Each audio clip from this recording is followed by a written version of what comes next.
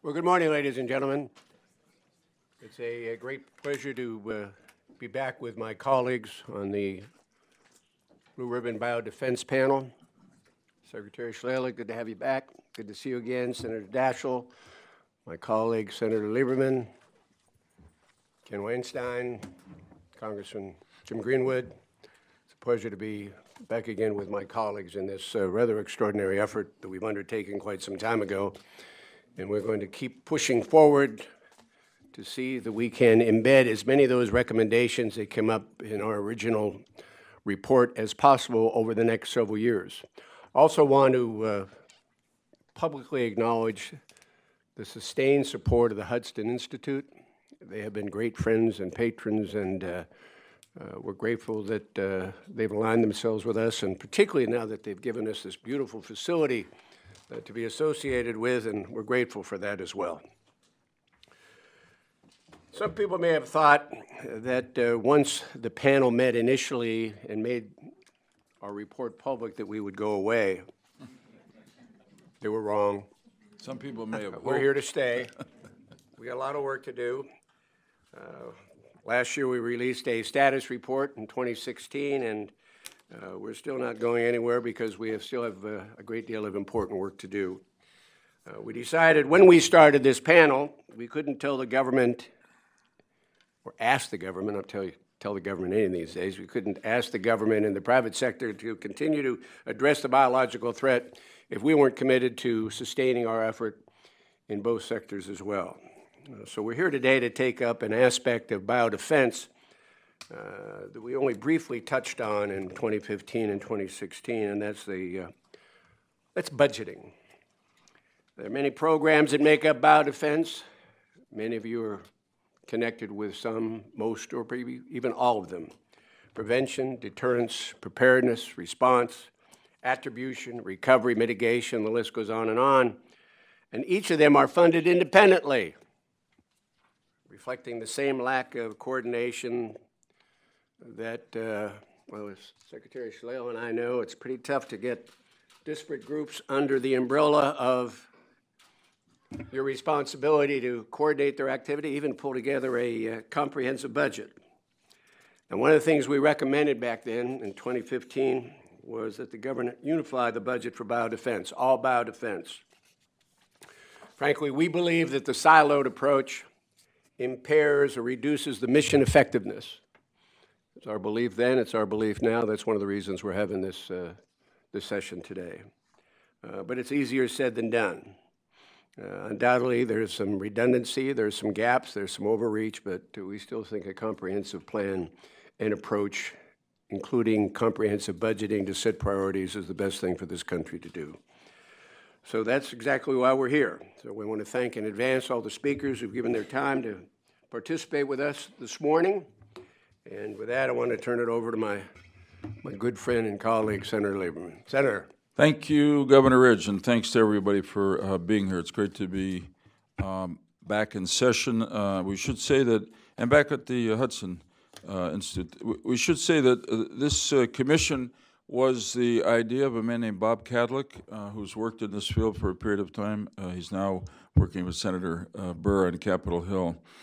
And when Governor Ridge and I were approached, we were interested based on our previous work. Obviously, he in the White House and as first Secretary of Homeland Security, and me as the chair of the Homeland Security Committee. But one of the things we said was that this commission, our panel, had to be bipartisan, because obviously there's nothing partisan about a bioterrorist attack or an infectious disease pandemic. And this is a wonderfully bipartisan organization. We only have 6 members.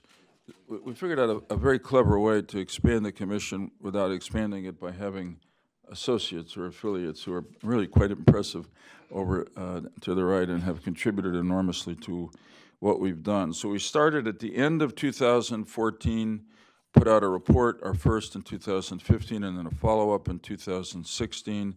We're grateful for the support that has enabled us to keep going and even increase what we're doing, primarily from foundations. And if you ask me to summarize really too simplistically, I would say that what we found in our work is that after 9/11, when the fear of terrorism rose, and there was this specific anthrax attack, one of whose targets is our own panel member, Tom Daschle, or his office anyway, that there was a rush of legislative and governmental activity. And I would say since then there's been a certain, I'd say, a inertia that's set in, or maybe in some cases almost atrophying. And during that period of time, the threat has grown more real and more serious, both of an infectious disease pandemic. I mean, we continue to see Ebola, Zika, a very deadly flu epidemic related to contact now with birds in China, killing about 40% of the people who have the disease, and the clear increasing capability of the terrorists who want to strike us to develop biological weapons. So there's a gap. The threat gets worse. Our ability as a government, as a people, to see it coming, to prevent it or respond to it, is not better, not up to the threat. And that's what our focus is as we continue to work here. Today, as Governor Ridge said, we're focused on budgeting. I'll just be very brief to back up what he said. It just became clear to us that, as in so many other areas, there's not coordination across the government in what's being appropriated for and spent. In fact, we couldn't even find out from within the government how much money the U.S. government is spending overall on biodefense every year. We actually got an estimate of it from a great group at the University of Pittsburgh that focuses on this problem of $6 billion a year. But it's not coordinated, as the governor said, and I just want to, it covers a vast array of federal departments, independent agencies that are funded in part for this: the intelligence community, DHS, HHS, DOD, DOS, FEMA, FBI, EPA, et cetera, et cetera. And I just want to give you briefly two of the conclusions from our 2015 report with an example for each. One is that the lack of a unified budget for biodefense, or at least a unified approach to budgeting across the departments and agencies that essentially operate independently now, has really reduced our capacity to prevent, deter, and respond to a bioterrorist event. For instance, NIH investments in research regarding biological agents and medical countermeasures are not closely tied enough to the advanced development and procurement requirements at BARDA. If they had been, we may have had an Ebola vaccine or therapeutic when we needed it. Incidentally, we have neither still now. Second, redundant spending and spending in the absence of comprehensive oversight has probably led to significant fiscal inefficiencies. So at the outset, we're not really asking at this point for more money. We're asking for a unified budget and a better plan to spend it. And an example of that is that for years, the Department of Homeland Security and the Department of Defense have independently been developing and deploying environmental biodetection technologies. Budget requests and subcommittee appropriations bills have not balanced and coordinated these capabilities to assess funding overlap and therefore achieve efficiencies in realizing the goals. So this is an important session for us in continuing to both oversee and try to build support for a better American biodefense. We've got a great group of witnesses today, beginning with Congressman Cole, whose presence here we deeply appreciate. And with that, Mr. Chairman, I send it back to you. Thank you. Just very briefly, to ask any colleagues, although we didn't have it scheduled, any opening remarks you care to make? Certainly want to defer to you because of your sustained work with us. Okay, very good. Well, then let's right on to Congressman Tom Cole. Ladies and gentlemen, so you know, he is the chair of the Subcommittee on Labor, Health, and Human Services, Education-Related Agencies. House Committee on Appropriations. That's always a good place to be. I aspired to that for 12 years, but never made it. Member of the House Budget Committee. That's one to which I did not aspire, and glad I never made it. Congressman, we're not going to ask you anything about Oklahoma State. You can keep that preference. But we're grateful to have you here because of that perspectives, appropriations, budget, and the like. Thank you for taking the time, and thank you very much for joining us. Thank you very much, Mr. Secretary. It's a great privilege to be here, and believe me, there's no ambiguity on that Boomer Sooner. So everybody in my state knows it. Not going to go ahead and let them know now, and no big surprise. It's a very good day to be here, and my remarks are not really prepared. They're just spontaneous, couple of off-the-cuff thoughts. Obviously, as everybody here is aware, we were able to reach a government funding agreement over the weekend. The bill was posted at 2 a.m. last night. I can't tell you I've read it all, but I do know that NIH got a $2 billion increase on top of last year's $2 billion increase. And we also got a $600 million of that went for BioShield. So there's actually substantial movement in the right direction in terms of basic funding. The problem that you're focused on, and let me tell you, I'm very appreciative that you are focused on this problem, is an important one because while we have made in the last couple of years substantial progress in appropriations at NIH and for biodefense, you're still, of course, much more likely to die in a pandemic than a terrorist attack. And there's not much coordination across the various agencies of government, much thought about this. I also sit on Defense Approps, and when I first arrived, sat on the House Armed Services Committee. I don't remember a single hearing about biodefense, and I'm sure there was one, and I probably missed it, but this is very seldom presented in the context of protecting the American people. And frankly, it's the investments we make at NIH and CDC, again, another agency that got an increase this year, thank goodness, are protections every bit as important in defending the American people as what we do at the Pentagon. The relationship between the two of them needs to be a great deal stronger. As most of you know, because you follow this intimately, we doubled NIH funding in the late 90s and early 2000s, and then we were flat for a dozen years. And what that meant just in terms of research projects was instead of funding 1 in 3 grants, we fell to funding 1 in 6. Senator Blunt, who's my Senate counterpart at Labor H, and I made the decision that we needed to reignite the investment in this area. And so in 2016, we offered a $2 billion increase. In fact, to be fair, I think we had $1.1 billion in the House. He had $2 billion in the Senate.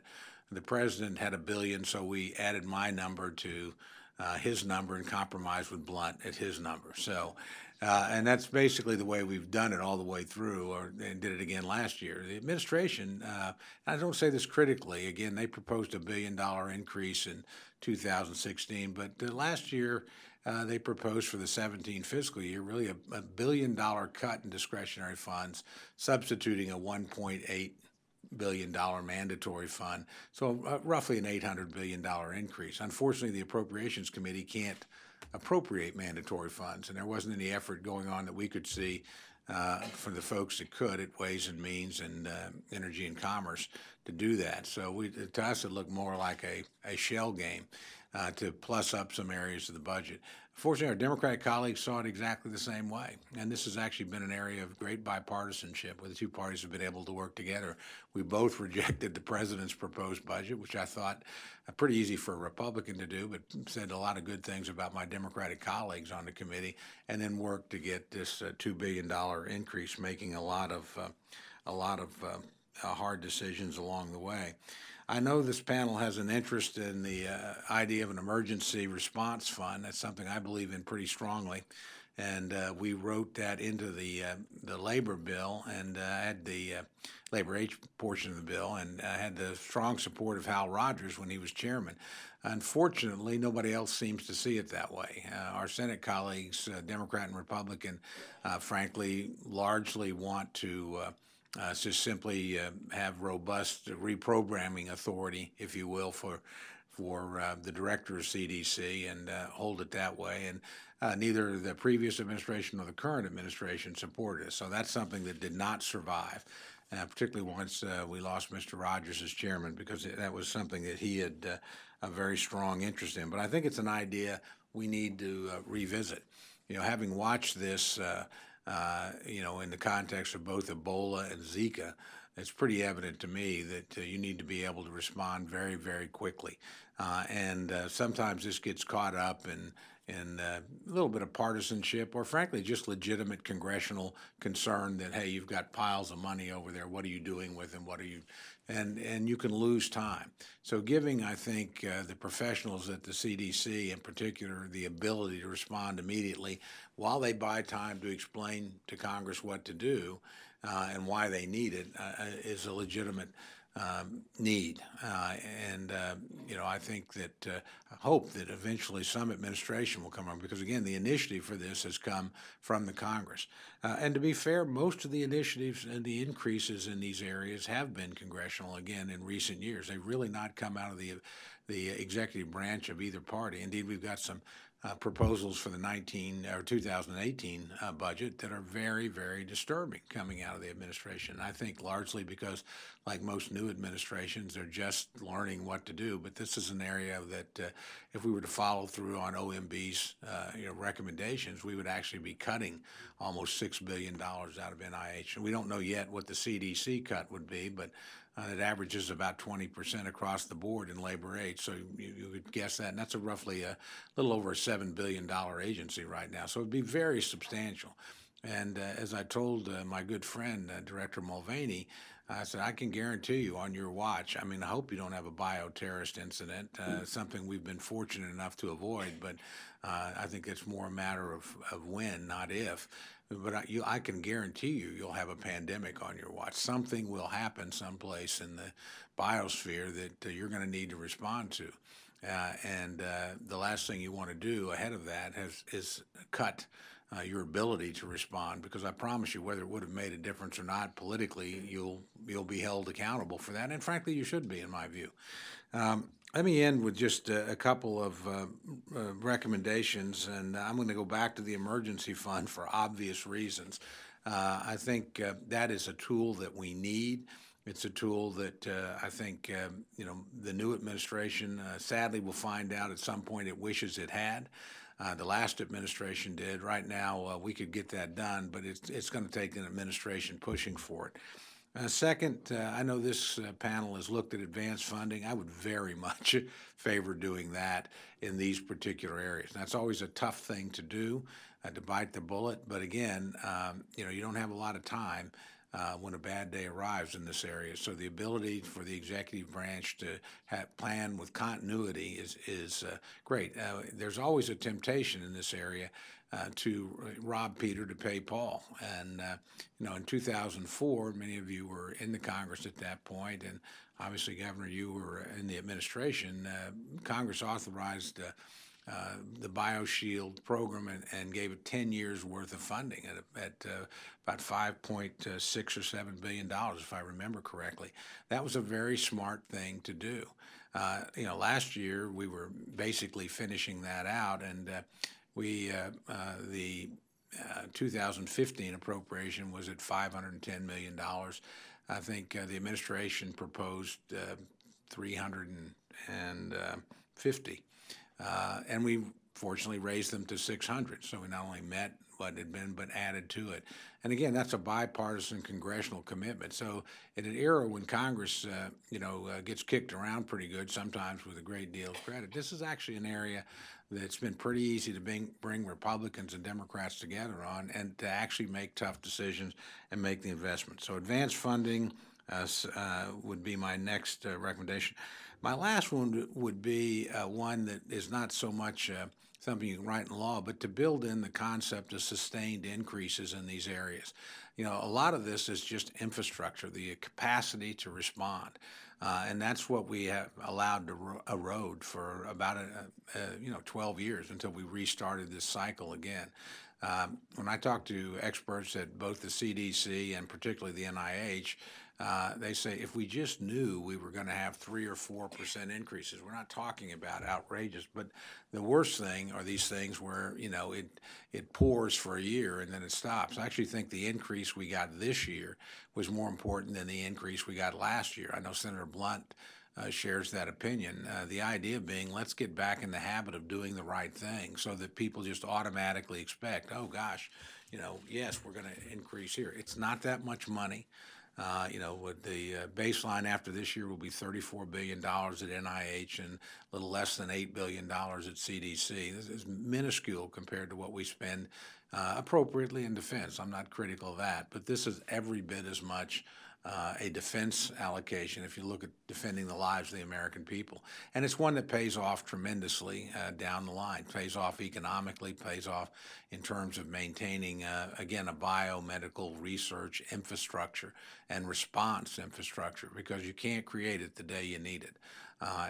This idea, again, of building in the Congress and hopefully the executive branch will each year propose some sort of modest increase. And if Congress has to make some tough decisions along the way, well, that's what everybody gets paid to do. Believe me, in a $4 trillion budget, you can find the money to do what we need to do in this particular area. So with that, be happy to take any questions that you have. Thank you, Congressman. Secretary Shalala. Yeah, thank you for your remarkable, strong support for both the agencies as well as the subject matter. I have 2 quick questions to ask you to comment on. One is the role of FDA. You don't have jurisdiction over FDA, which is part of the problem. You have to have a conversation with the Agriculture Appropriations. But it seems to me that foodborne illnesses is part of this in terms of transmission. And second, about the role of the states, because one of the things that was very clear in the Ebola outbreak was that the weakness over time of state public health infrastructures and local public health is a real challenge, and the federal government really has a role there, and I was wondering whether you comment on those 2. Yeah, I don't know that I have a particularly intelligent comment to make about the FDA. As you say, I don't have jurisdiction. So frankly, this is one where we count on the experts to be talking to one another inside the executive branch. But congressionally, it's not something that honestly we've spent probably the time on that we should.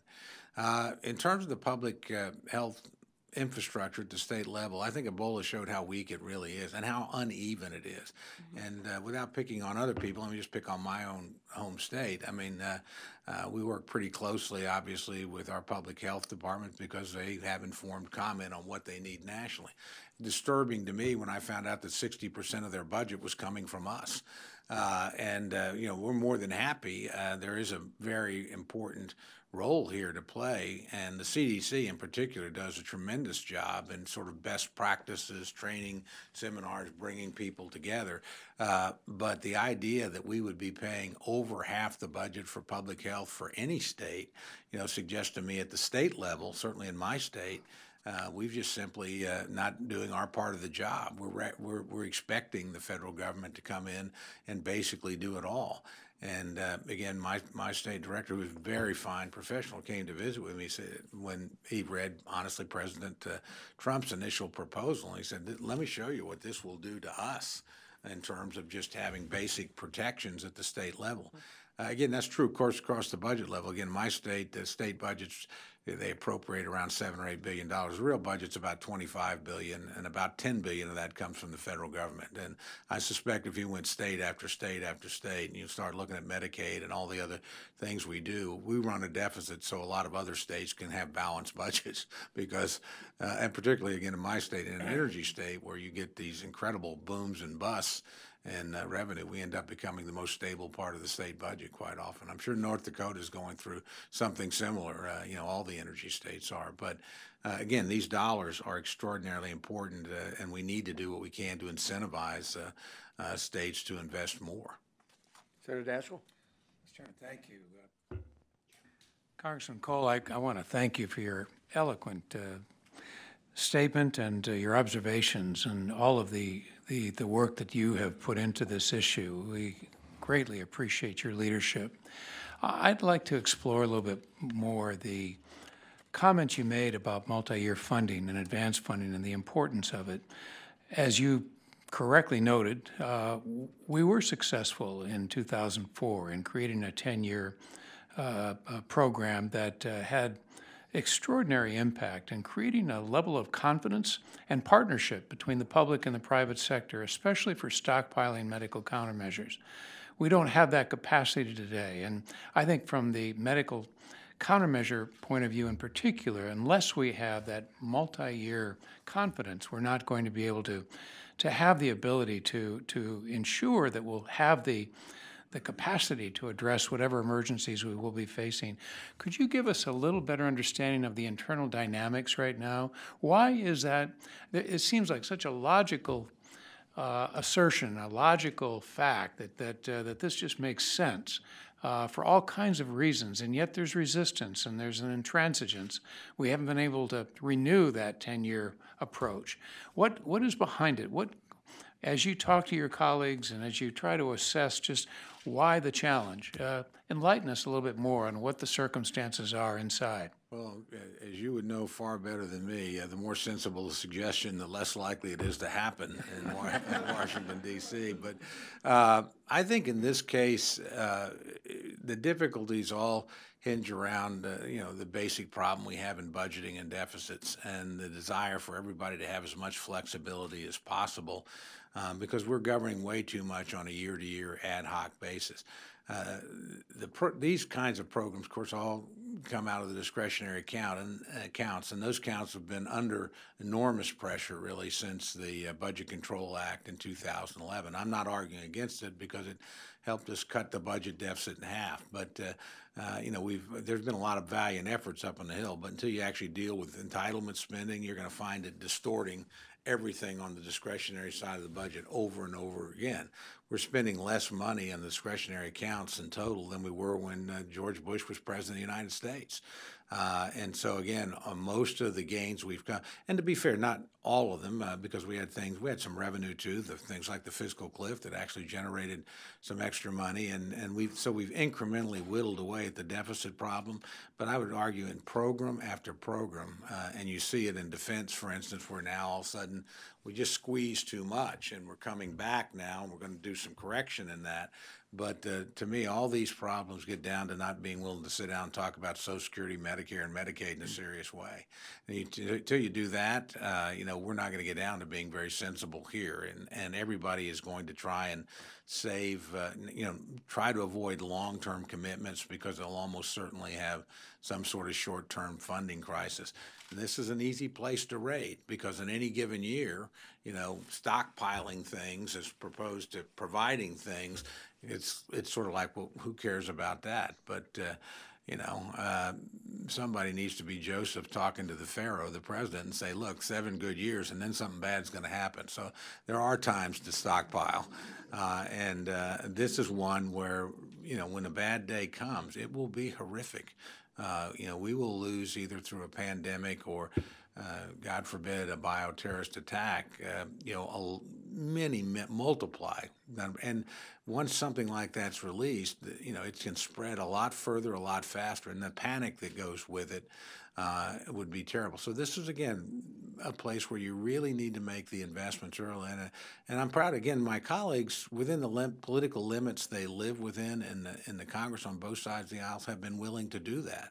Have been willing to go beyond even what administrations have been willing to ask for, and I think that to me is an interesting phenomenon because you would think the executive branch would be, more focused on these types of things and be able to sustain focus in a way that Congress hasn't. But at least in recent years, Congress actually deserves the credit here and not the blame. Thank you. Congressman Greenwood. Thank you. And thank you, Mr. Chairman, for being here, for your support, and for the clarity of your comments. I appreciate it. I want to follow up on where Senator Daschle was going, but from the point of view of the industry. So the companies that come up with these medical countermeasures are small biotech companies for the most part. And most of them are not publicly traded. They rely upon the willingness of venture capitalists to invest in them. Now, investing in a biotech company is a crazy thing to do to begin with because 90% of our projects fail, 90% of our companies go out of business. So when you're going to contemplate making an investment in one of these companies, knowing that your only customer is the federal government, it's not going to be the demand in the public and the health community to acquire these products, it's only going to be the certainty that the federal government will do that. And so when that certainty dissipates, then the investment dissipates. And once these companies go away, it's really pretty difficult to put the pieces back together again.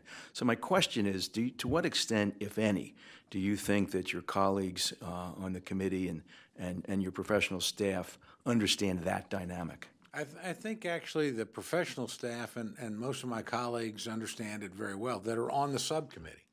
And I think when you have an opportunity to talk to the full committee, all of them have some sort of problem that's similar in an area where there's places that, we really are the only market as a federal government where we really are asking people to make extraordinary investments and take risks, and they're not sure whether or not we're a reliable partner, and we're the only partner they have. So people get it there. Where I find my problem is once you get outside the Appropriations Committee into the budget process, and Governor Ridge said he never had the privilege of going on the Budget Committee. Just so you know, Governor, I'm a draftee, not a volunteer. I mean, the Appropriations Committee has 3 representatives, and I got sent a long time ago, and so that's why I'm there. But, for instance, right now we're struggling with writing the 2018 budget, and we have a very substantial defense increase. I agree with that. The president wants to offset this where he can. I think that's a wise and prudent thing to do.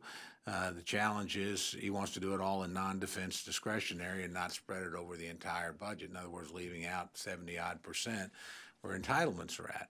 And that just becomes unfeasible. This is a long way around to your question, but, basically, and in addition to defense, he's put forward increase in funding in veterans. Nobody's against that. He's put forward increased funding for Homeland Defense. That's probably a good thing to be doing. But then that means all the other cuts are going to have to come out of about 9 bills that cumulatively have about $400 billion in them. And that would be, $65 billion worth of cuts out of $400 billion. If that happens, then I guarantee you, you might not see exactly what was proposed in the president's budget, but you're going to see major cuts in these areas. There's just no way around it if that happens. Talking to members of the Budget Committee who are just looking at big numbers and trying to wrestle down a deficit and explain to them what the consequences are, that's really hard.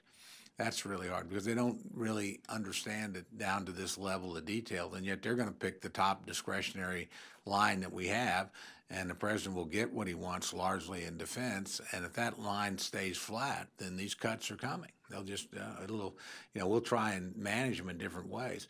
Well, again, if you're a business person on the outside looking in, and my money comes from this, and they all have smart guys like you advising them, so they figure out pretty quickly. Well, again, that is a cautionary flag, and it should be from a business standpoint. But from our standpoint as a country, again, you start losing infrastructure, you start losing researchers, you start losing people that can produce the product, and when the day comes that you need it right now. You don't have 18 months to ramp up, production and all this sort of thing.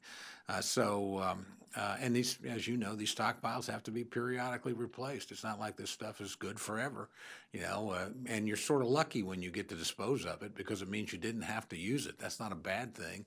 It's a good thing. But again, there has to be some assurance that there's going to be sustained investment if we're going to get the private investment that we absolutely have to have. Well, it's very heartening to hear that your colleagues do understand that dynamic, and dollars are tight, and we understand Only that. on the Appropriations Committee. I'm not sure my leadership does, and I can assure you a lot of my conference doesn't. And again, that's not their focus. You live within your committee.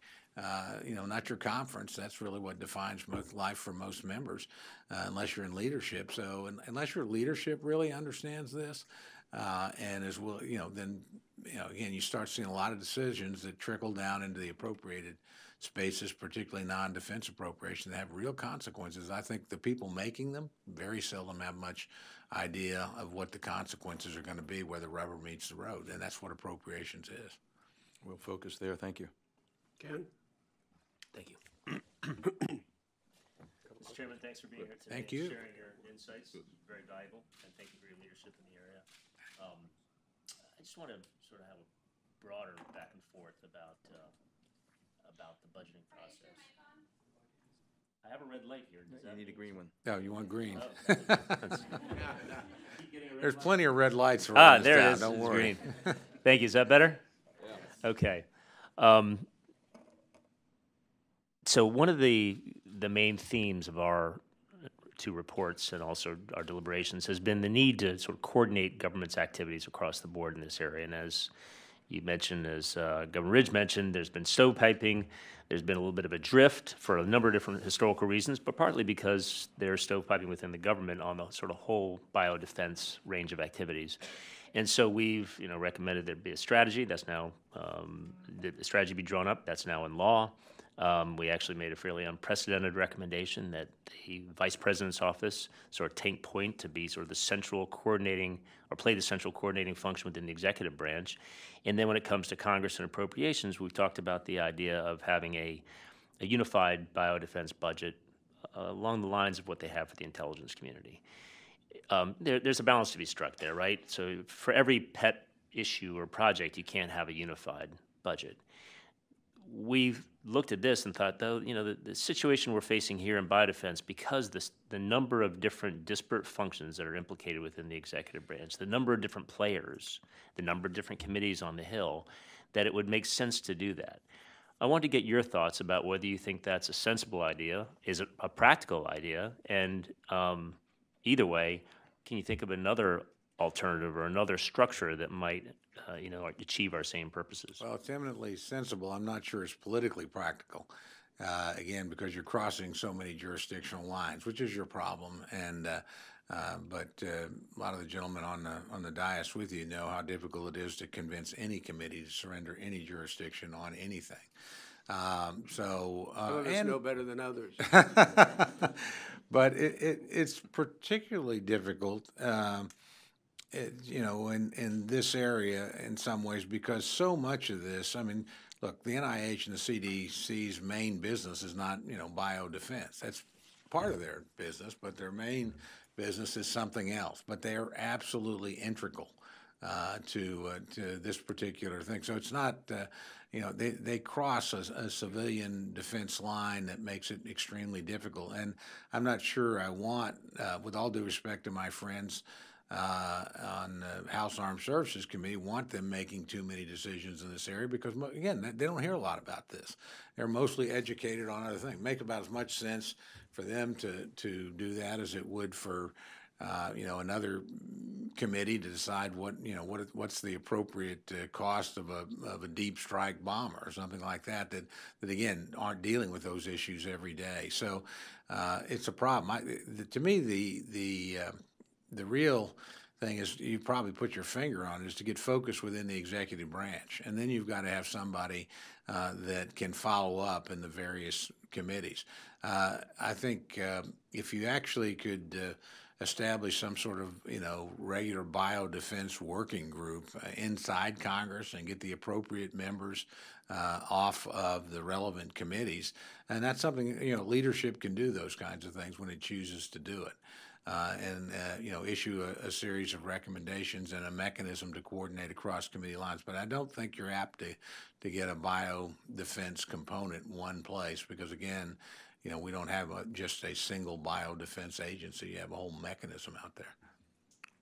The idea of a working group, so that would just be something the leadership would set up, working group across the committees? I probably need to think about this because, to be fair to you, I'm just giving you an ad hoc, off-the-cuff response, and I'd be more than happy to think it through. I would prefer something more substantive, but I honestly don't know exactly what it would be. If, again, the relevant chairman, let's say the chairman of House Appropriations, the chairman certainly of Defense and Homeland got together and said, okay, let's get members of our committee that have an expertise in this area and have them come to us with a integrated budget across committee lines and do our best to do it. I mean, I think that it needs to be tasked in some way legislatively.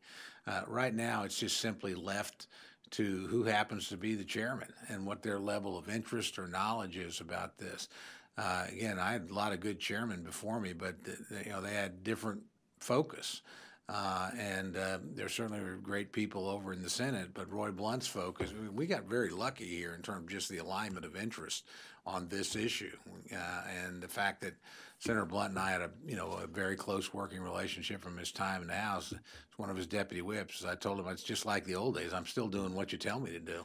But he's a really thoughtful guy. But you really are a little bit at mercy of who happens to be thrown up in the seniority system in these committee spots at a given time. That's just the way Congress works. But the executive branch is more likely to have sustained focus on something than Congress is. Appreciate that. Good food for thought. Thank you, sir. Senator? Thanks, Governor. Thanks, Congressman. Your testimony's been great. Your recommendation's really good, really helpful to us. So let me just pick up briefly on where Ken was, because clearly one of the things we're thinking about on this panel is a unified biodefense budget. So we know what we're spending. We can try to avoid inefficiencies. We'd obviously like to try to do it in a way that doesn't seem to strike at the authority of different subcommittee chairs or chairs on the full committee chairs in Congress. What if we approached it a different way and we required OMB to present a unified biodefense budget? At least then we would have a government estimate of, well, first how much we're spending every year on biodefense, and then the second, presumably they might be nudged to make some changes that would create less overlap and more efficiency. That to me is a very sensible suggestion. Because again, and you'll build up over time institutional expertise below the director level at OMB that will be there. This will be somebody's account, and they'll be there for, considerable period of time. So that would make a lot of sense, and it would make it a lot easier from Congress's standpoint too. Right. Again, you're pretty focused on your own jurisdiction when you're a subcommittee chairman, and I'm not looking over, the fences at what other guys are doing very well. So.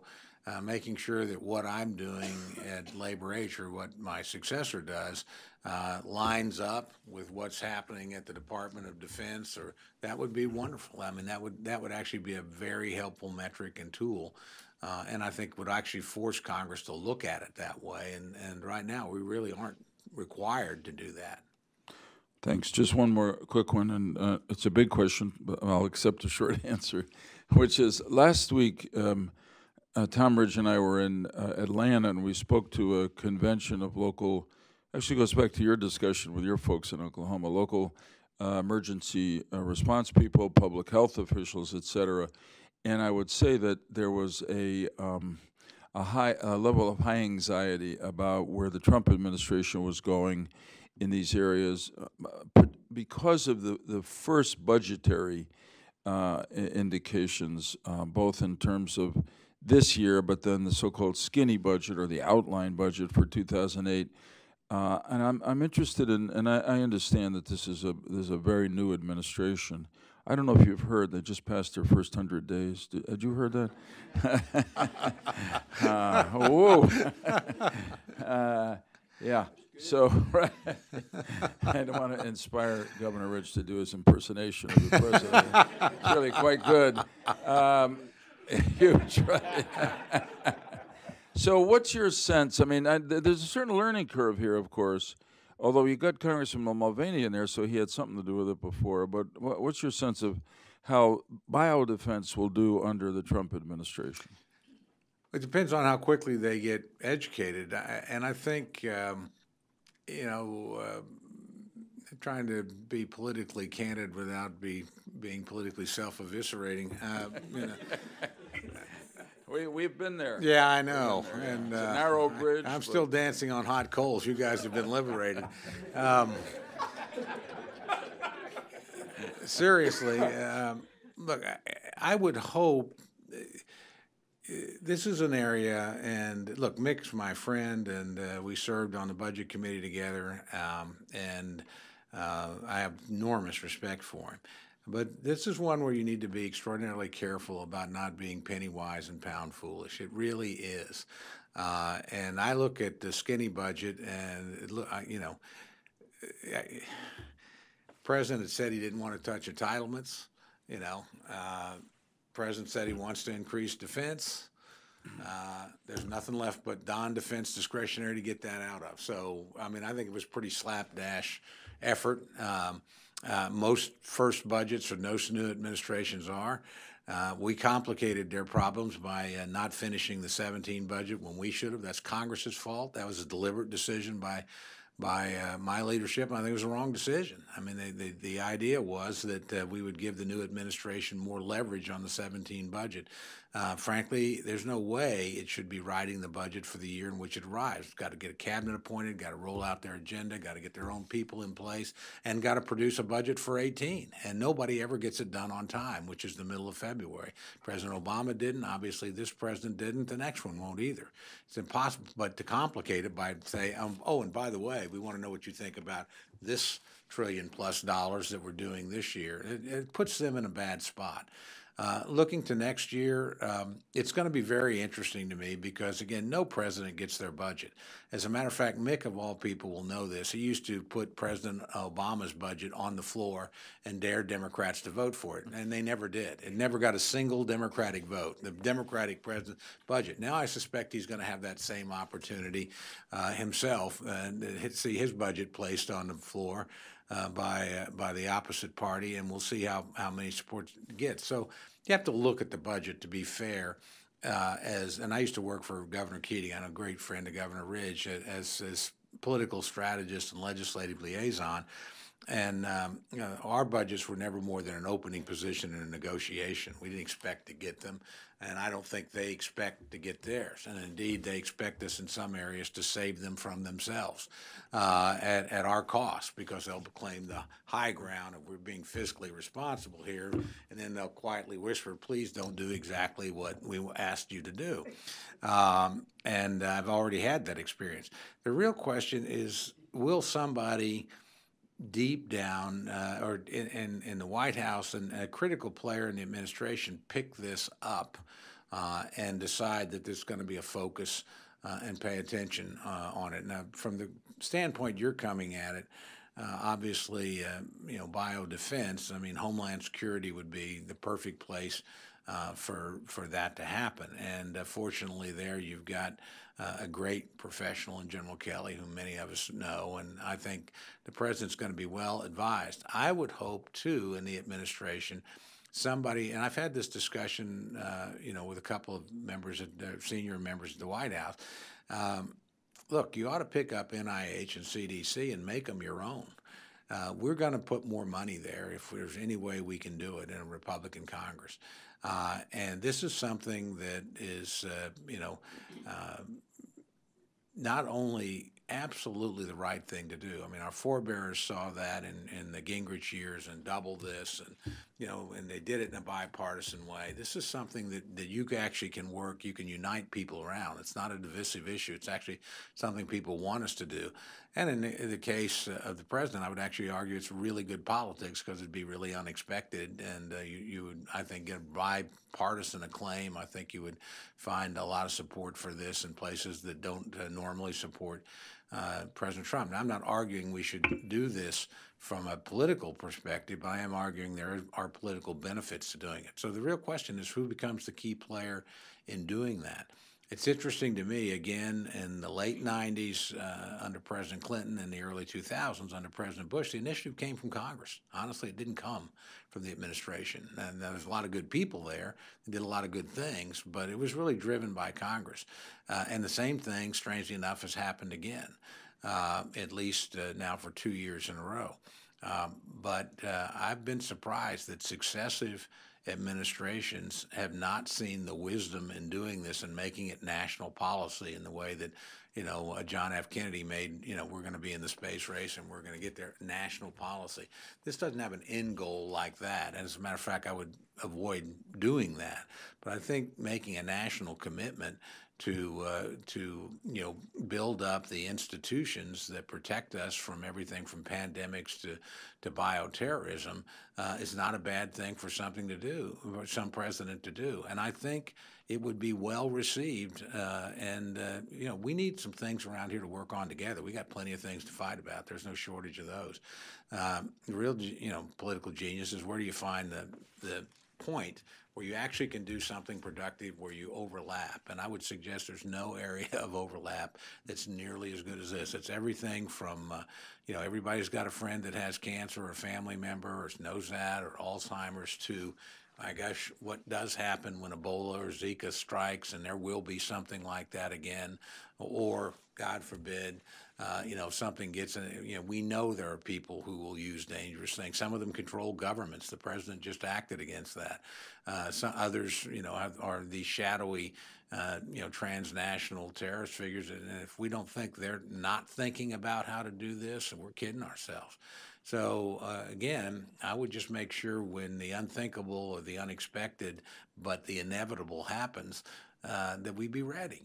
And, that just takes sustained investment, a sustained commitment and focus. And Congress is in the mood to make the investments, or at least it has been the last couple of years. So this would be a good time for an administration to seize the opportunity, in my view, and do something that would be long-lasting, that would be substantial, and frankly, would be ultimately politically popular. Thanks for that answer. That was really great, and I think a real call to action in the national interest. We're lucky to have you there. The country is lucky to have you there as a voice for public health and specifically for biodefense. Thanks, Congressman. Governor, may I have I want to echo my colleagues' gratitude. Very much appreciate your candor and your insights. I just want to leave you with one thought, and you volunteered earlier in the conversation to give some more thought about how we could get closer to unified budget. One of the first briefings I received right after I got to the White House before we created the department were on pathogens that the terrorist or nation states might use. One was Ebola. This is 2001. Since that time, NIH and CDC, organizations that everybody in this panel respects enormously because of the extraordinary work they do, got billions and billions of dollars. And although our intelligence community had said, be careful of Ebola in 2001,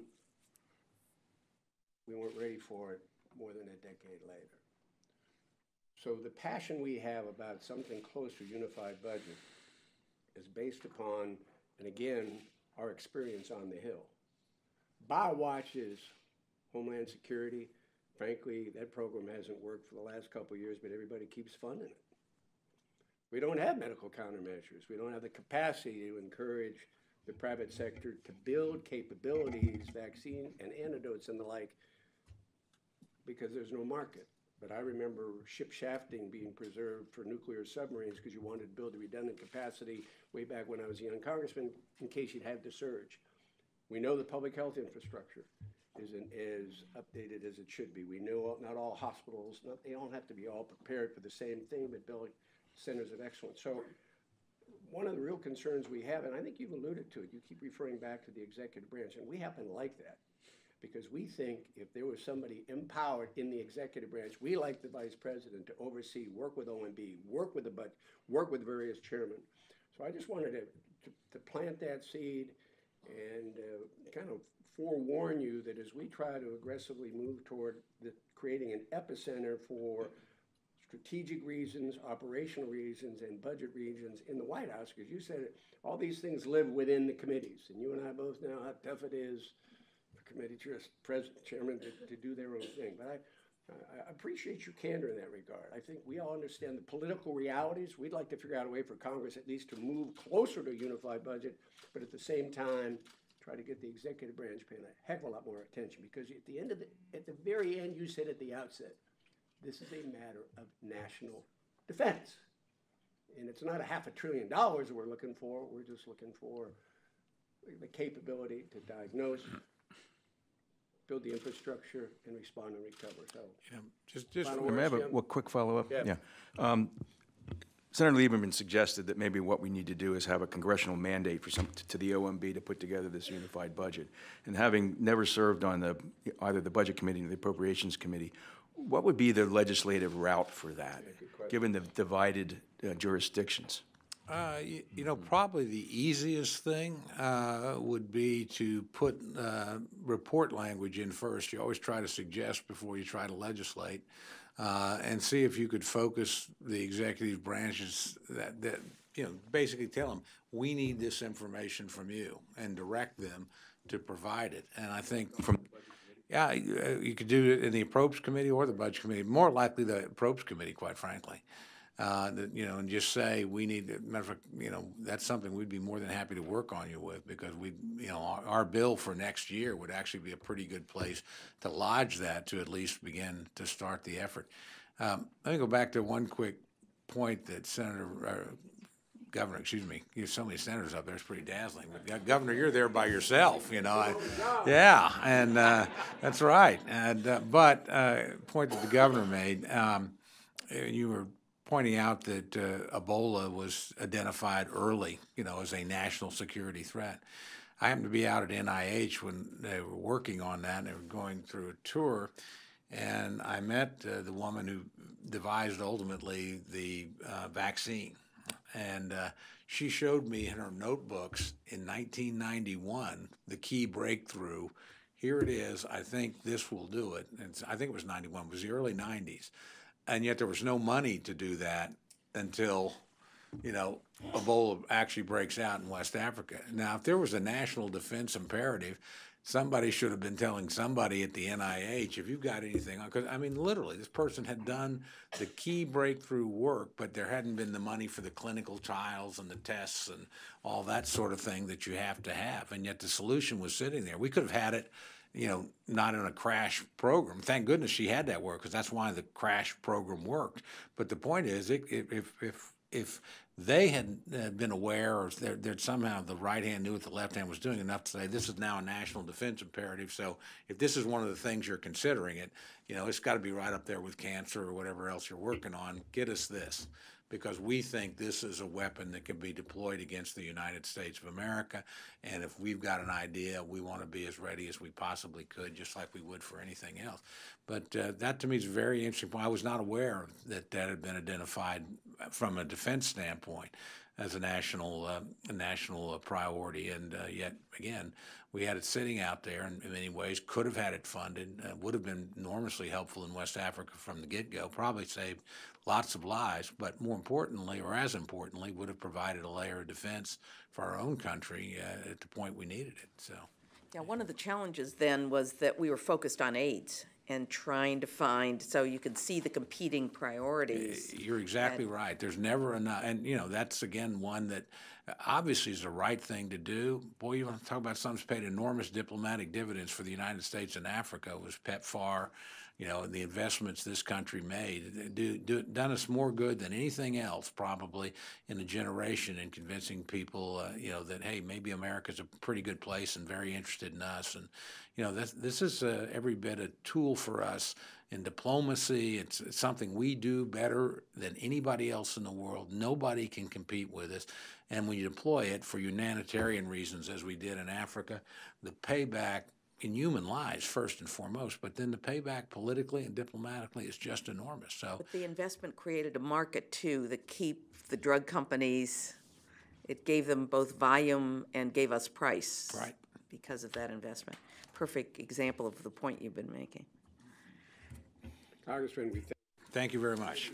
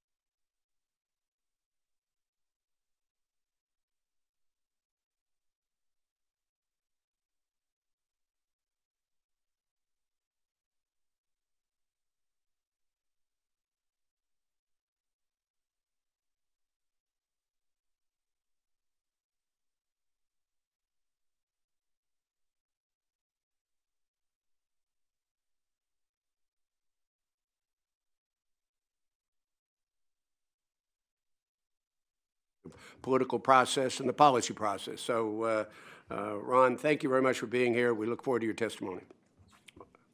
Thank you, Governor. And before I start, just three quick prefatory remarks. First of all, I want to just thank this group for its ongoing work and for the bipartisan nature of that work.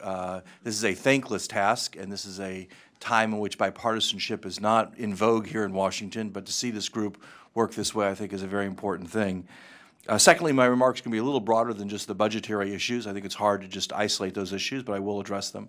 And finally, I'm going to not really differentiate between our response to intentional spreads of infectious diseases, bioterrorism, and the natural spread of those diseases, because I actually think that division, that stovepiping, is one of the things that's holding us back from an effective response. So I'm going to try to address them together. For this expert group, I'm not going to belabor the stakes involved here, but I do believe that, sadly, sometime during this president's tenure, his national security team is going to be summoned to the Oval Office and have to discuss a catastrophe of historic proportions with the president. Hundreds of thousands of deaths in a remote corner of the world, sparking the fall of foreign governments, giving rise to violent regional conflict, fight over scarce resources, a refugee crisis as victims flee and seek a safe place. And the president may well be told that we're still, the United States could be the next place that sees such death and destruction. Now, a lot of things could cause that kind of crisis: a terrorist act, a dirty bomb, some kind of famine or other kind of climate-based crisis. But of all those things, the single most likely cause is an epidemic. And indeed, compared to all the other threats we face, nothing in human history has taken more lives than infectious disease.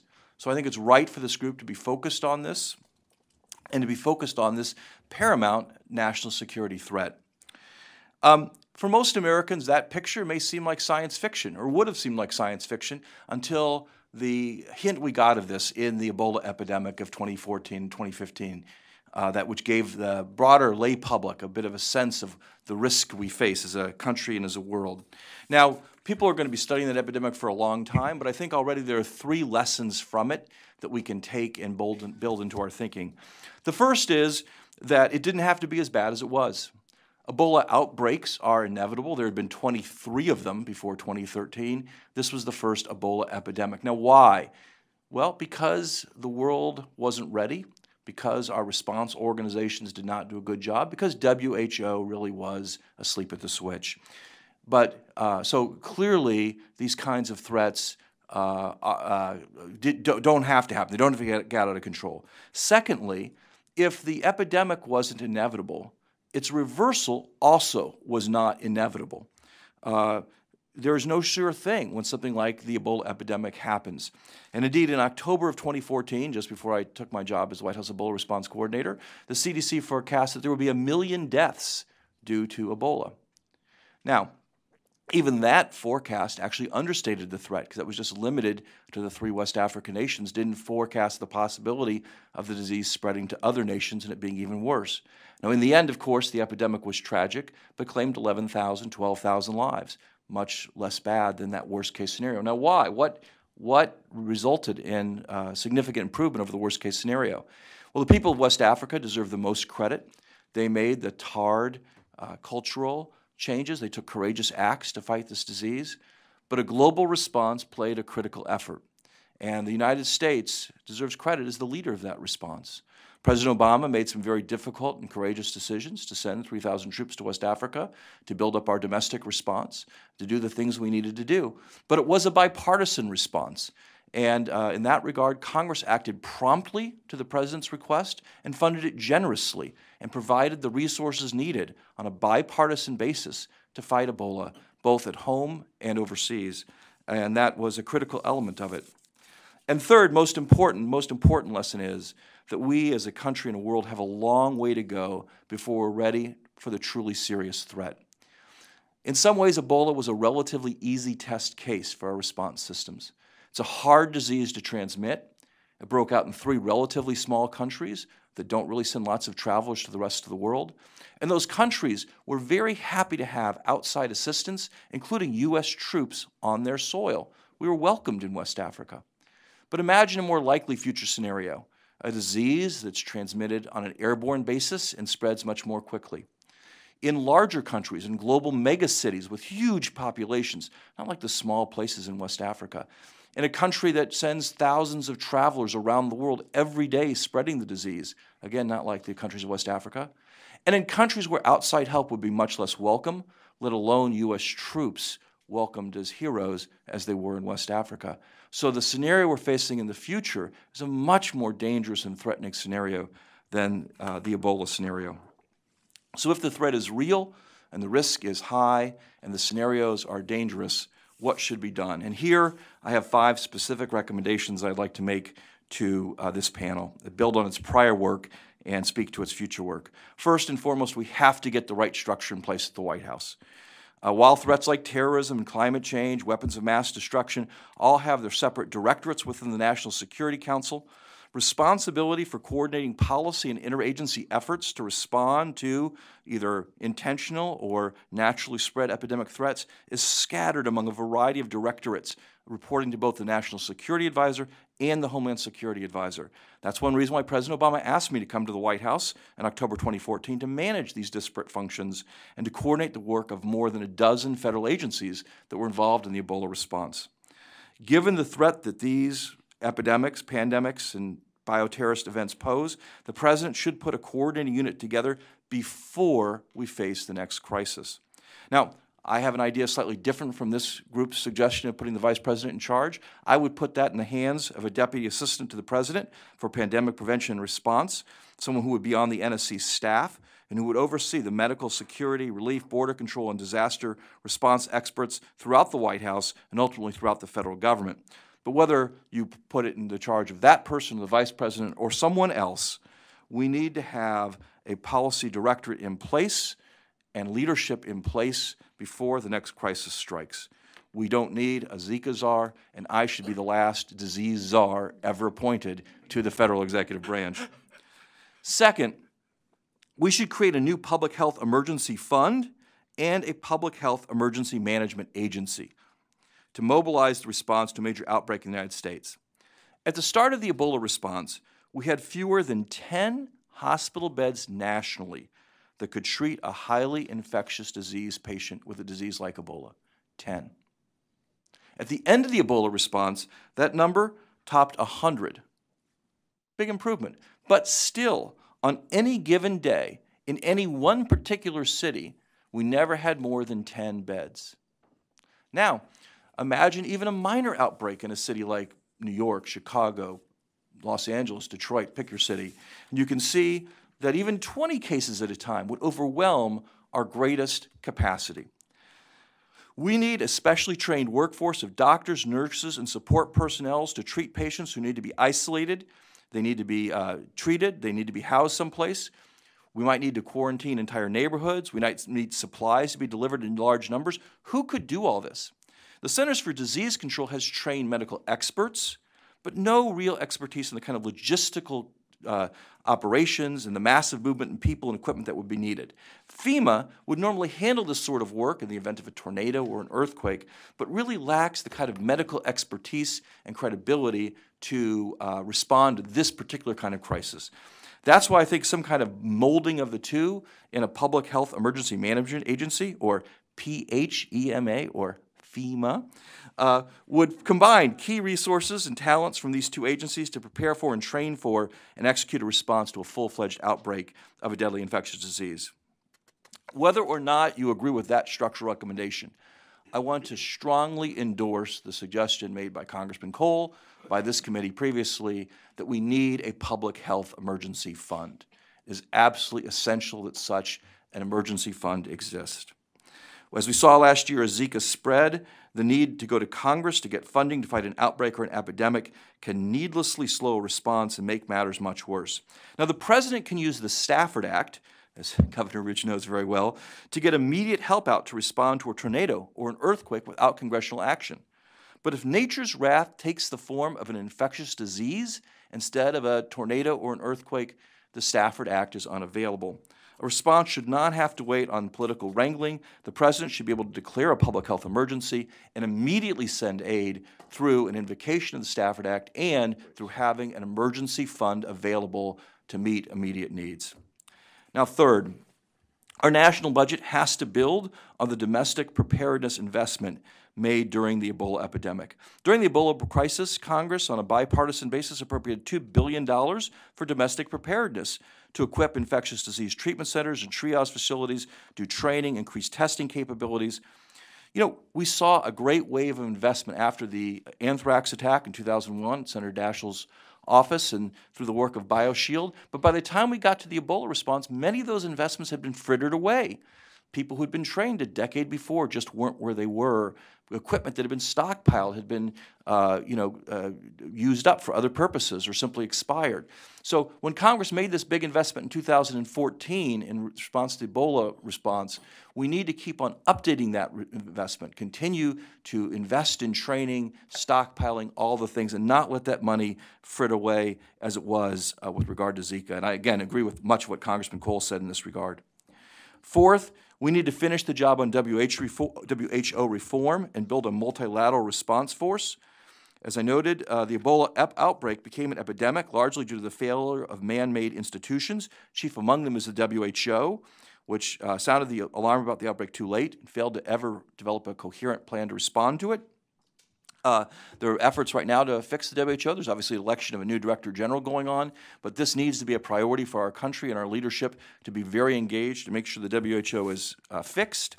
And because I believe the WHO will never have the capacity to respond on a quasi-military basis to deploy the kind of security help you need when an epidemic breaks out, I do think we should work with our EU allies to create a global white helmet battalion that can go into places to provide the necessary support for a response that U.S. troops cannot go in many parts of the world. This is an idea that was advanced by former German Foreign Minister Frank-Walter Steinmeier, and I think it deserves our support. And finally, most importantly perhaps, we have to fund a continuation of President Obama's global health security agenda.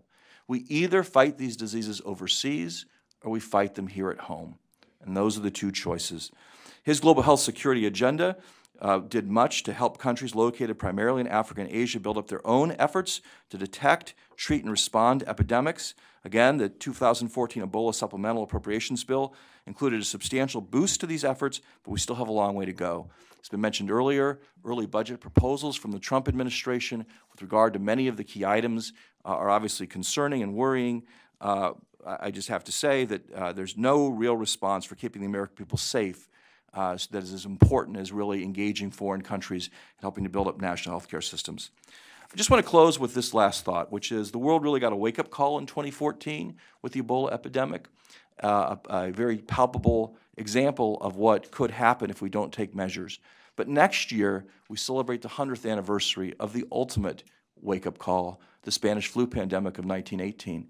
And as we think about that sad and tragic anniversary, and probably the least known event in American history that claimed more lives than any other event, it hopefully will remind people of the threat we face and the actions we need to take. So thank you for your time, and happy to answer your questions after my colleagues speak. Thank you very, very much. We have plenty of questions for you. So before we get to that, we'd like to have Andrew Weber share some thoughts with us. Again, ladies and gentlemen, an extraordinary resume, but for our purposes, former Assistant Secretary of Defense for Nuclear, Chemical, and Biological Defense Programs, also with experience at the Department of State and quite a bit of time at the Harvard Kennedy School of Government. Andrew, great pleasure to have you with us. Thank you very much for your testimony. Thank you, Governor, and thank you for the leadership that this panel is bringing to a critical national security subject. It's an honor to be here with you and my esteemed colleagues, Ron and Alice, but also I want to thank the people in the room who work on these issues every day in public service, in the private sector, in the academic and think tank community, because they really are what we need to get the job done. And it's an honor to be with my former colleagues again. Congress. The Harvard University, thank you for mentioning that. I'd like to share with you that we're creating a new program there modeled on the nuclear security work of the Managing the Atom project that was established 20 years ago and succeeded in getting 4 administrations to make that a #1 security Was that priority. Graham Allison's initiative? It's Graham Allison, and soon we'll be welcoming our new director, Secretary Ash Carter. And we're launching a new initiative called Managing the Microbe that will be focused exclusively on biosecurity, and I will be directing that effort, and I look forward to partnering with the Blue Ribbon panel and others on this new initiative.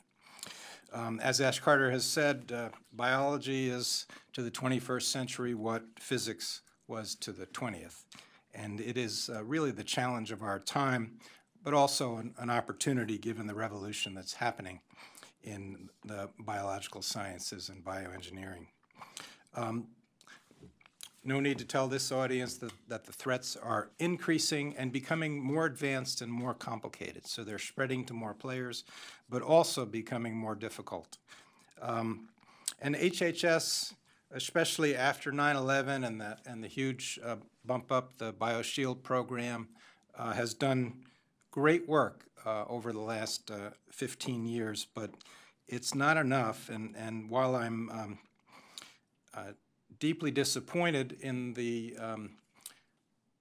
cuts that have been proposed in the recent skinny budget, I'm equally disappointed with something that nobody ever talks about, and that's the fact that the national security community, the Department of Defense, where I worked on this topic for 5.5 years in a leadership capacity, Department of Homeland Security, intelligence community, the Department of Energy and its extraordinary national security laboratory network. While funding for defense and security is increasing, funding by those agencies for biodefense is actually decreasing. And we need to talk more about that. We need to be able to understand the numbers. I tried doing some research, and it's pretty hard to even find biodefense in the DoD budget, and I oversaw that for 5.5 years. We need to have sustained and flexible funding. These threats are changing rapidly, and we need the ability to be agile. And some of the things that we have created, some of the new infrastructure, the advanced development and manufacturing facilities that both BARDA and the Department of Defense created nanoBiotherapeutics in Florida is the DoD one. It's being underutilized, and it's because of resource constraints. We also need to work more on public-private partnerships. Ron and I and others enjoyed incredible participation of the philanthropic community, of the Gates Foundation, Paul Allen, and Zuckerberg during the Ebola response, and many others. But the U.S. government isn't very good at working on public-private partnerships, especially with the philanthropic sector, which is a major player in this area. One example is the Coalition for Epidemic Preparedness Innovations. It's an international effort that the U.S. government is contributing $0 to. That's a missed opportunity. I found that DARPA is really doing some creative work with Bill Gates' Intellectual Ventures Innovation Laboratory. They're actually co-funding projects in this area. I've never heard of government successfully co-funding something with a foundation like that, and I think it's a very good model. The Defense Innovation Unit experimental effort that Secretary Carter launched, that needs to continue, but it also needs to be made available to agencies like BARDA to take advantage of. The national labs, because the HHS is really the lead in this area and they have no history of working with the national labs, we're underutilizing that capability. When the Department of Energy lost the Chemical and Biological Defense mission with the establishment of the Department of Homeland Security, we lost the opportunity to fully leverage the national security labs. And I was just visiting Sandia National Laboratory in Albuquerque last week, and they don't get any attention or funding from the biodefense civilian side within HHS, which I think is a lost opportunity. Leadership, leadership, leadership. That's what's missing. It's a fragmented area. That's what makes it so hard, but also interesting. It is very cross-cutting. Just within the Department of Defense, the President asked me in the fall of 2014 to go over to help Ron full-time on the Ebola response. And it's been now almost 3 years that the senior position within DoD with the word biological in it has been vacant. So there's nobody at the table when you have budget fights at the 4-star level to advocate for this mission within the Department of Defense. And we've seen biodefense requests coming out of DoD declining in the last few years. So an easy thing you could do would be to find somebody to fill the position that I had the privilege of serving in and make sure it's somebody with expertise and passion for biosecurity. Finally, we just can't wait until the day after an attack. There's so much we can do that is multi-benefit. We need to do it today to have the foundation and build on what has been done in the last 15 years, but we are becoming complacent again. We had the Ebola wake-up call, and I'm afraid we're falling asleep again. So let's work together and get the new administration and the Congress to refocus the effort and elevate the effort in this really critical area of national and global security. Thank you. Thank you. Dr. Alice Hill brings, again, a rather interesting background, very appropriate to our conversations as and I love the title, Alice, forgive me by calling your first name, Senior Director for Resilience Policy. I mean, I like the word resilience writ large anyhow. And in that capacity, as I understand it, you work both for your counselor to President Obama, but also provided that kind of insight to one of my successors, Secretary Napolitano. So grateful to have your experience and the benefit of your thinking. We look forward to your remarks. Thank you. Thank you so much, Governor, and thank you to this panel. It's really my honor and pleasure. I want to tell you that your report Sometimes when you sit in the executive branch, you see out the window just a flurry of reports coming across, and which one will land? I can assure you that yours did land. It not only landed on the windowsill, it landed in the room. So I think that reflects the thoughtful recommendations that you had, and obviously the expertise that you've drawn on to make sure that your recommendations resonated and were extremely well informed.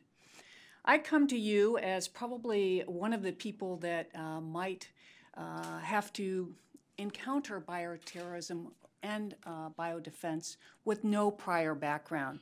I was a judge before I joined the Department of Homeland Security, had no bio background, but I was asked by Secretary Napolitano to look at DHS's efforts for biodefense, lead our task force there, and then I had responsibility within the White House.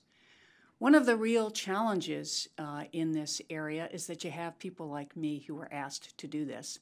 And what they encounter is a very fractured landscape, which we've already heard described. And that fractured landscape may even exist within their own department. There are going to be competing views about what should happen there.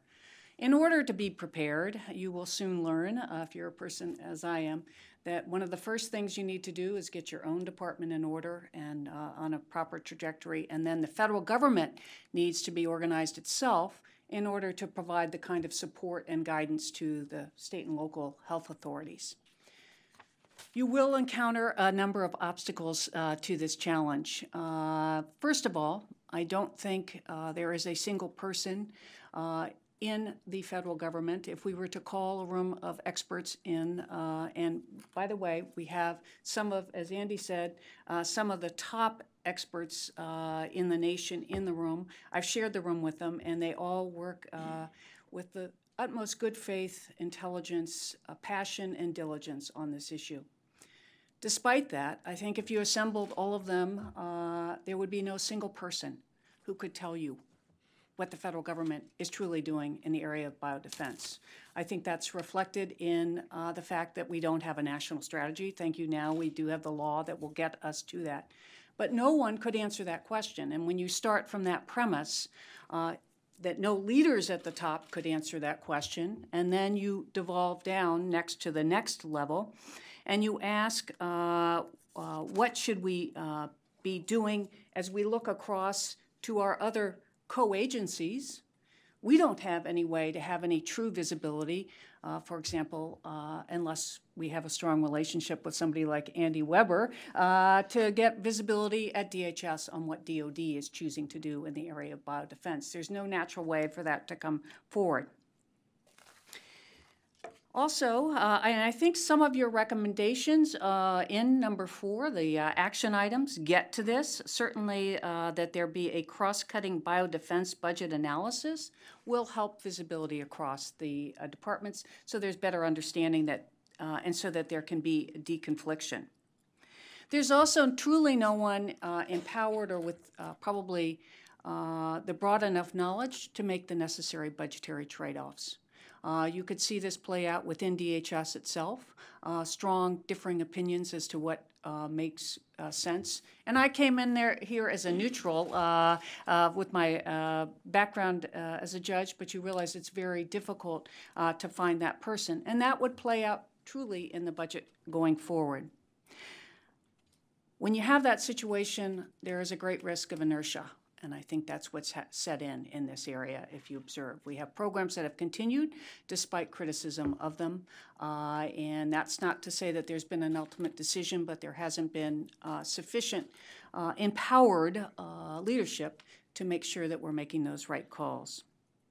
Another challenge that you will see is that many of the people working in this area either lack the clearances or access to the intelligence briefings that are necessary to understand the biodefense side.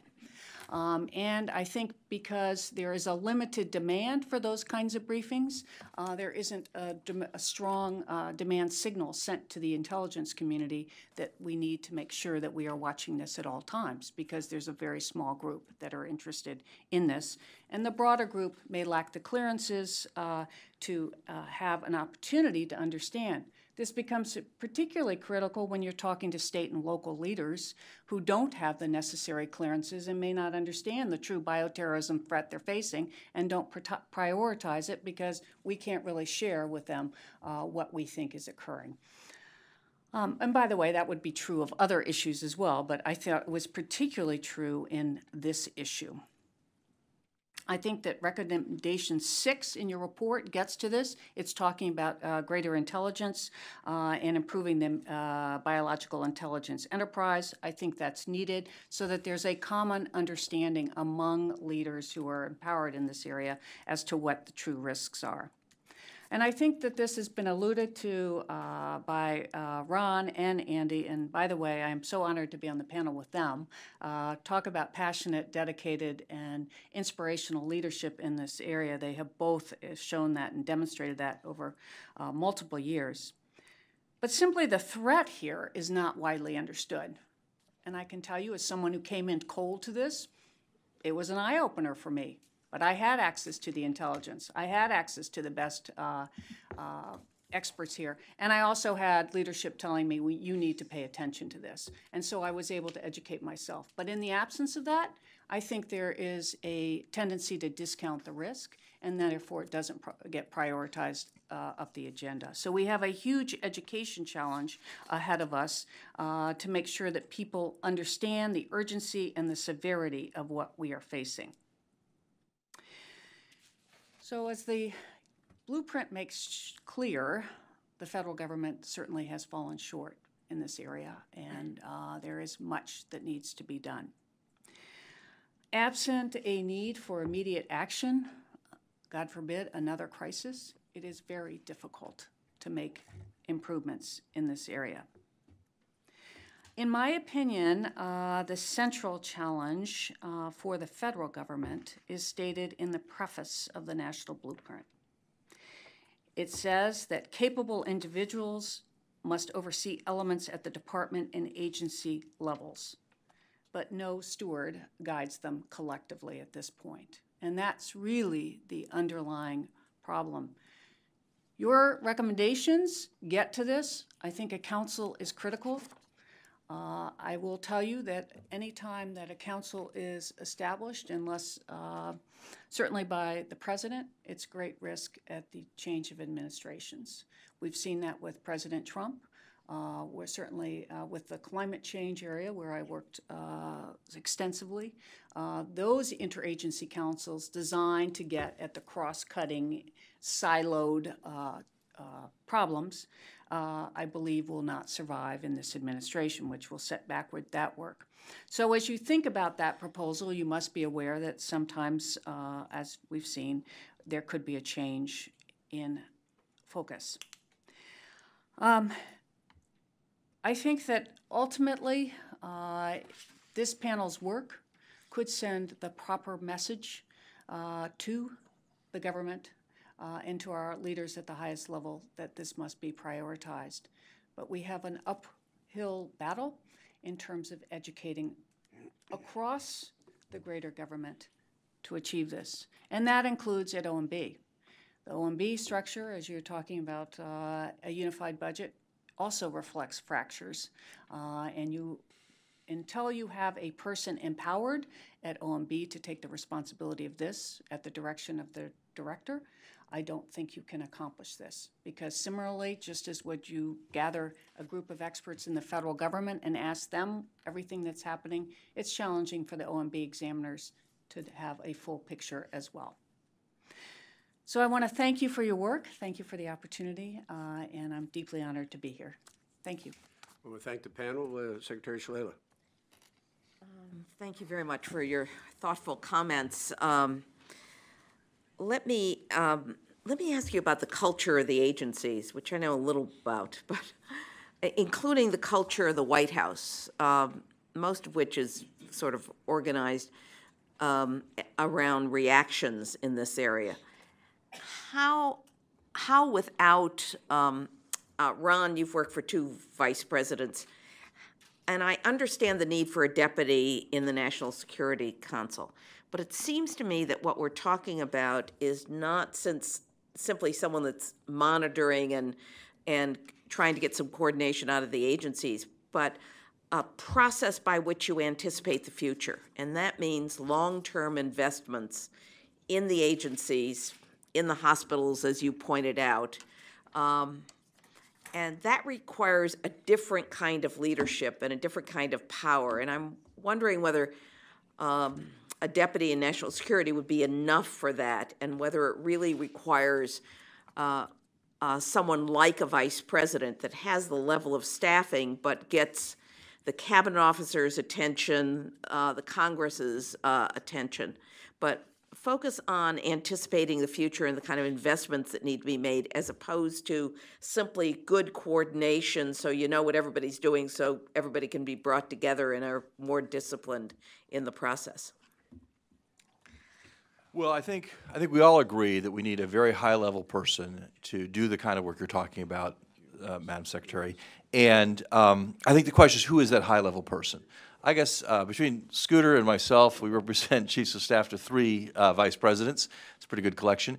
My skepticism, frankly, about the vice president is that each vice president's different. They have different focuses and interests. They're often called upon to be pulled into things. And his or her ability to really focus on this, I think, will always be a bit limited. And then, frankly, their staff beneath the vice president is very small and pulled in many different directions. And so I would house this leadership function inside the NSC, which has more resources, more capacity, more bandwidth to drive issues across the government. But I absolutely agree, though, with the core point here. Whether or not you think it's the vice president or a senior person on the president's staff or an assistant to the president, or however you do this, there needs to be someone in the White House who's in charge, who wakes up every day and thinks about the question, what are we doing to get ready? Where are we on the budget? You know, all these things, and has a team to really do that. And I'm less focused on which person that is and more on the absence of a very high-level person to do that. I absolutely agree. Donna? Yeah. I just wanted to see whether the other. Sure. I share Ron's concern about the ability of the Vice President's office, given their current staffing, to really ensure the type of accountability. I do think the NSC within the White House structure is well respected for its processes. It has probably the most disciplined process within the White House, and I think a person empowered on the National Security Council, including because their terrorism issue would be very wise. Senator Daschle. Thank you, Joe. Just to follow up, it just seems to me that there are 2 questions here around the question that Donna was asking. First, where, from an administrative and a structural point of view, should we place the authority? But there's a second question, and that is, how do we ensure that it is a priority in the first place? And it seems to me that question is really, how do we make it the priority for a president that it needs to be, so that this organizational issue can be addressed? And I'm a huge admirer of President Obama. I think President Bush deserves a lot of credit for the things that he did after 9/11, but isn't that really the challenge, isn't it? Trying to figure out a way, and you all 3 can speak from virtually immediate experience here, in elevating this to a higher level from a priority point of view. The President did exactly the right thing in asking Ron to respond, but why weren't we able to persuade a very, smart, a president not adverse to making tough decisions, to elevate this to the priority it deserved? What do you think is the reason for that, Dr. Hill? I think there are several reasons. One has been alluded to, the demands in the White House. There are other things occurring. So unless you can carve out a dedicated staff to do that, my position was changed. It used to be a resilience directorate at the NSC, but because response is so demanding, it was split into a resilience policy. This is late in the administration, and a response function, essentially. I think that was, from my perspective, successful in that core small group could just drive policy. We made some progress in bioterrorism, but not as much as I would hope. We had the whole panoply. But I think that is one way, is to just make sure that you have protected staff who are simply focusing on long-term policy. If everyone's in the game and everybody's in the room, everyone's responding. And so then you have people like Ron stepping in when even that response team is overburdened. I think there's fundamentally a lack of understanding, and that's the real challenge, is that people just don't appreciate the risks involved. I think there's social science on why this is. We discount the risk.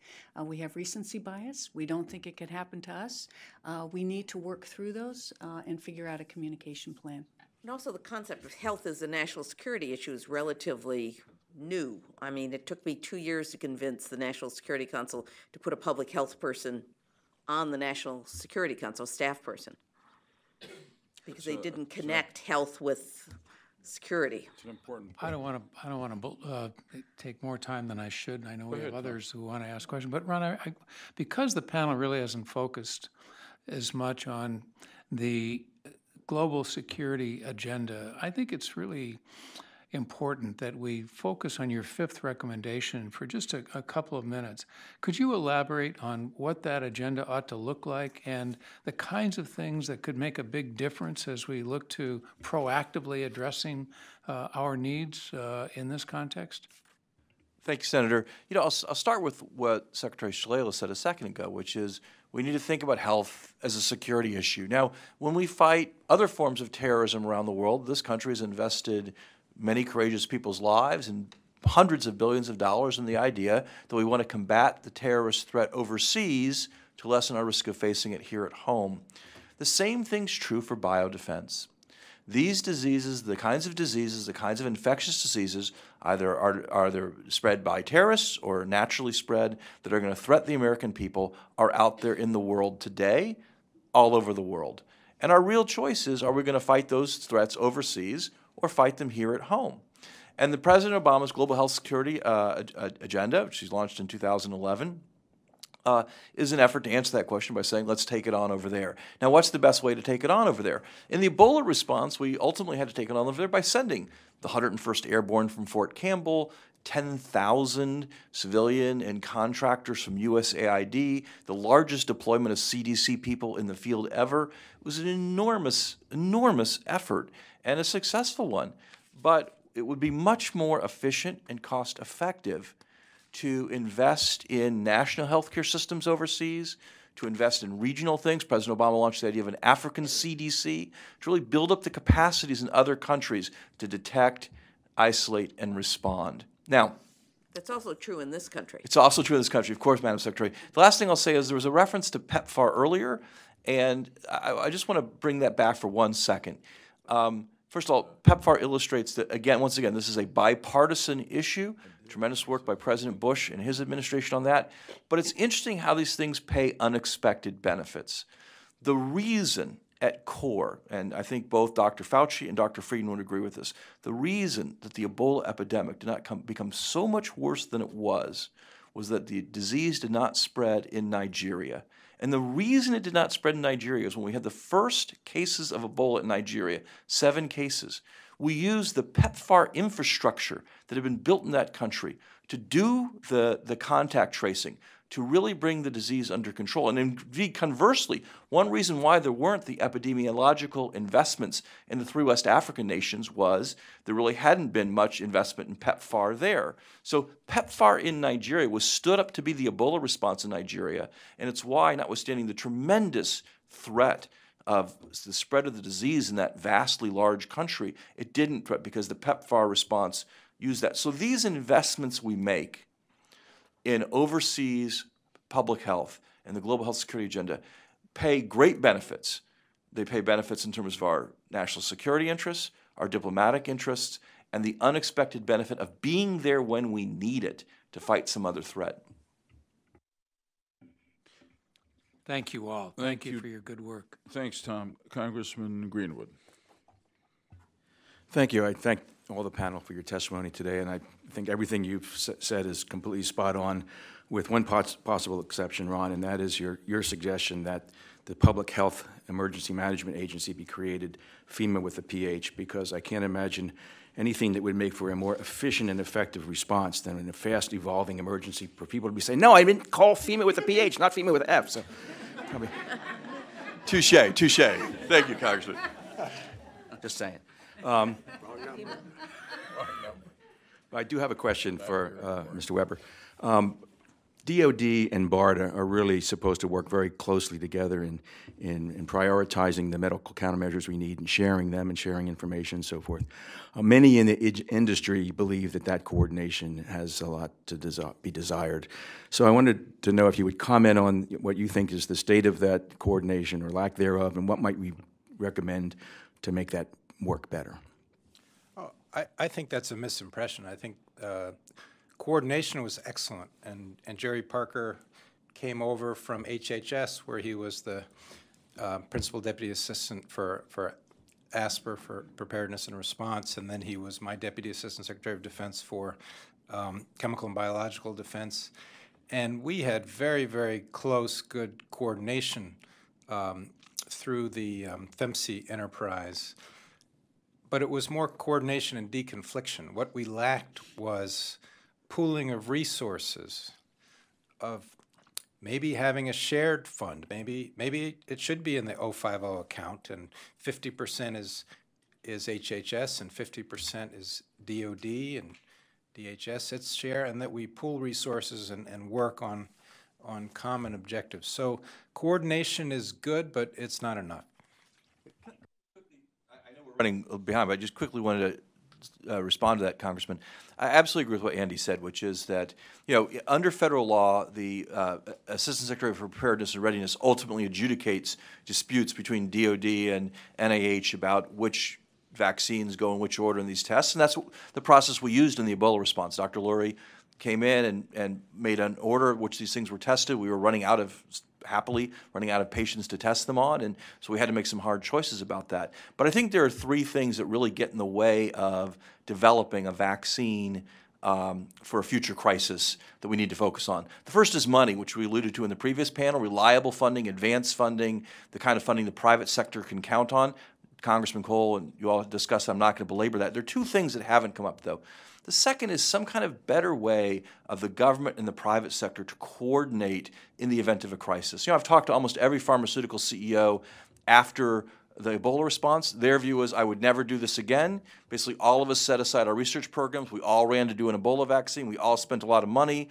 Only one of us wound up with a winner. It set us all behind. We don't really have a great way to coordinate in this instance between the public sector and the private sector, and I think we paid a price for that on Ebola. I think that's a sad thing. And the final thing is, there are important legal and liability issues we have not dealt with as a country and as a world. So, as a country, we have a statute that allows the Secretary of Health and Human Services to create an administrative compensation scheme in the event that we have need to use a vaccine very quickly. That works very well. We use that in the Ebola case. But there's no global mechanism like that. In fact, people may remember in 2009 and 2010, the H1N1 vaccine was late domestically, but in time to prevent the disease from spreading in Europe, and sat in warehouses in many places because there was no agreement on who would be liable if the vaccine made someone sick, on how to compensate people, so on and so forth. And this was a huge crisis for us potentially in the Ebola response, because you had vaccine makers saying, I cannot give this vaccine in Liberia or Guinea or Sierra Leone unless I know who's liable for it if something bad happens, how we're going to compensate people if something bad happens, how we're going to prove and test something if something bad happens. So some kind of global mechanism to quickly approve vaccines, to deal with these liability and litigation issues is sorely missing. And I sadly predict that we will face a day where we will see people getting sick and a vaccine existing, and there being confusion over who can give it, who pays, and it just sitting there. And we are set up for that as a planet right now. Ken. Thanks. I want to thank the panel for your comments and your insights. It's been very helpful. Ron, I wanted to follow up on the your recommendation, I think it was number 3 or number 4, about FEMA. So as Jim said, I want to talk about FEMA, not FEMA. Okay, got that? But I found that very intriguing. And I guess so. Sort of a 2-part question. One, so what are the shortcomings of the current situation that you think this would remedy? And then I guess then on the back end, what would the result of this be? Would it, because we've talked about harmonizing government operations in this area, and would this be a situation where you'd actually be hiving off something from FEMA, giving it to another agency, creating another agency, which would just work against that objective? Look, I think first of all, the homonomic confusion is a fair point that Congressman Greenwood pointed out. I take that seriously. But I think that here's the problem we face. Let's go back to Dallas in September and October of 2014 with Thomas Eric Duncan bringing Ebola there, 2 nurses getting Ebola in the hospital, and then there just being a great deal of confusion about what to do in the community, right? Should Nina Pham's dog be quarantined, and if so, where, and who could feed the dog, and what should happen to the dog? If the disease had spread at all, where would you house the people who had the disease? Where would you keep them? How would you feed them? If the disease was spreading in a neighborhood, how would you quarantine the neighborhood? Who would come in? How would you train local first responders on some of these issues and whatnot? And what we found was FEMA, with an F, had the kind of logistical capacity to deploy contractors quickly, to build tents, to do all the things that they do so well. Secretary Ridge knows, so well. But their people really didn't know what to do with a dog that might have Ebola, or people that might have Ebola, or how to dispose of the waste, or all these issues. Tons of logistical issues that we encounter. CDC, on the other hand, they had all the expertise, but they don't have the kind of contracting authority that FEMA has. They don't have the boots on the ground that FEMA can summon. And so whether or not you think about this function as being something that you carve out of FEMA and CDC and make into its own thing, or make a special unit inside FEMA, what I can tell you is right now, if we had 20 cases of an infectious disease in New York or Chicago, and the president said, okay, get me someone on the phone who can put these people in a place, treat them, feed them, deal with their homes, deal with their loved ones, all these things that we count on FEMA to do after a tornado or earthquake, we really don't have that capacity in the federal government right now. But we don't, but it's supposed to be a state and health department function as well, and CDC gives a lot of money to state departments and local departments. If you did New York City, I bet the New York City Health Department could handle that. In some more isolated area, they probably didn't have the capacity. Well, with all respect, I think maybe the New York City Public Health Department is the best one in the country, and if anyone could do it, maybe they could. But what I would tell you is, even there, their first responders aren't necessarily trained in a lot of this. As I said, the most number of hospital beds we had at any one hospital in New York was 3, maybe 4 at one hospital. And I think more generally, as we talked about earlier, state public health authorities are stretched on budgets. And then we have this complicated issue about state law. So in Dallas, let's be honest, these decisions were made by a state court judge, Clay Jenkins, a very talented, dedicated, loyal public servant, because under Texas law, the local public health authority is a state court judge, okay, on a county-by-county basis under Texas law. Texas is not a small state, okay? And each state has its own set of rules about who actually makes these decisions. Judge Jenkins made the decision that they didn't have to destroy Nina Pham's dog. They just had to isolate it and feed it very carefully. So we don't really have the right kind of response structure. New York is probably a special case. They are super talented up there, great folks. But really outside of New York, it's very, very thin. We found, frankly, even the task of tracking people from West Africa who were here, and outside of New York, we didn't have more than 30 of them in any city in the country at a time, and tracking them, phoning them on a cell phone twice a day and asking their temperature, put most state and local public health departments to the test, okay? Put them to the test. And over the 4 or 5 months, we had to send them supplemental funding. It just really stretched them. So these state and local public health departments, they are great, dedicated public servants. Their hearts are in the right place. They are underfunded, and most of them aren't really ready for this kind of thing. Oh, I got to make an observation. I think the country's lucky that President Obama put you in that position. Move on. Thank you very much. Thanks to the three of you. Really helpful analysis and recommendations. Ron, I thought your recommendation about the Stafford Act is just almost a no-brainer, but none of us had the brains to think about it. So that's something we ought to urge Congress to do, which is to give the president the same authority regarding infectious disease outbreaks that he has with regard to other crises under the Stafford Act. The second is that after Hurricane Katrina and the dismal performance of FEMA, it really went through a major reorganization. And it's a top-notch organization, as you said now, and I think it's important for us to focus in on how we can involve them in getting ready for what is the inevitability of certainly a infectious disease outbreak. But let me focus on a different part of this.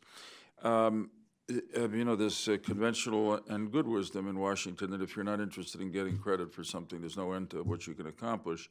You kept very low visibility as the Ebola coordinator, and I think generally people feel you accomplished a lot. So I want to ask you about that, and to a certain extent I want to challenge you on it in this sense. And we talked about this, not about your role, but about this in previous sessions we've had. One of the major functions we think we have, and we're really a small voice against the news of the day, is to try to keep people in Congress, the executive branch, at least of thinking about the inevitability of an infectious disease outbreak and the probability of a bioterrorist attack. No interest in the media generally, or little interest, but when it happens, as you saw with Ebola and Zika, it's 24/7, and the public is in a panic, probably disproportionate to the threat. So I want you to just look back. Why did you maintain such a low profile? And how should we handle the public relations? Because in the Zika case, I think there was some confusion about who was speaking for the federal government, and it compounded the anxiety out there. Well, thank you, Senator, for that question. You know, Judge Hill alluded to the fact that she's not a doctor. There was a time when I was the most famous not a doctor in America in the fall of 2014. And, I was very aware of the fact that my expertise, the thing President Obama asked me to do, was to come in and to organize the agencies, build a quick policy process, resolve a lot of these issues. I was not, and am not, a disease expert. And we had Dr. Fauci and Dr. Frieden speak on behalf of the administration. Dr. Fauci in particular is a national treasure. I mean, just literally a national treasure, someone who served presidents of both parties, respected and widely regarded. Dr. Frieden also did an amazing job both in New York and in the Obama administration. And I think having them as our voices and faces in the Ebola response was very important. We were handicapped in one way. We had no Surgeon General, who I think was also a potential public face of this at the time. The Surgeon General's nomination was tied up in a little bit of politics. He did not get confirmed until, I think, December of 2014, after the midterm elections. And I think, again, the Surgeon General is a potential person to be out front on a lot of these issues. And I hope as President Trump selects a new Surgeon General, this will be in mind as a function the Surgeon General will play. The U.S. Public Health Service manned the only hospital that we use to treat healthcare workers in West Africa. Courageous men and women from the U.S. Public Health Service went and served in West Africa for several months and did an amazing job of saving lives there. And as their leader, the Surgeon General is a great potential force on this. But I think we also have to recognize, Senator, that this is more complicated than just one person and one voice. We live in an era of social media. And as you said, in the fall of 2014, one of the challenges was that virtually any person with an opinion was given a platform on cable television to express their views about what might or might not happen. And you had leading experts like Dr. Fauci, on TV and being contradicted by some person who read some paper someplace and said that just wasn't true or whatever, right?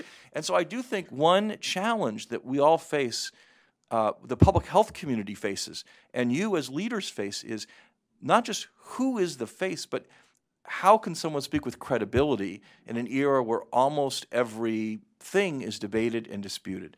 Last thing I'll say, I do think we also made a decision in the White House for President Obama to begin to speak more frequently on this. And he addressed the public 3 times a week about Ebola in October and November and provided great leadership. And I think one thing the president was fond of saying, or did say, really formulated crisply in that period of time, is that America's willingness to lead on these issues is part of what makes us an exceptional nation. People like to talk about American exceptionalism.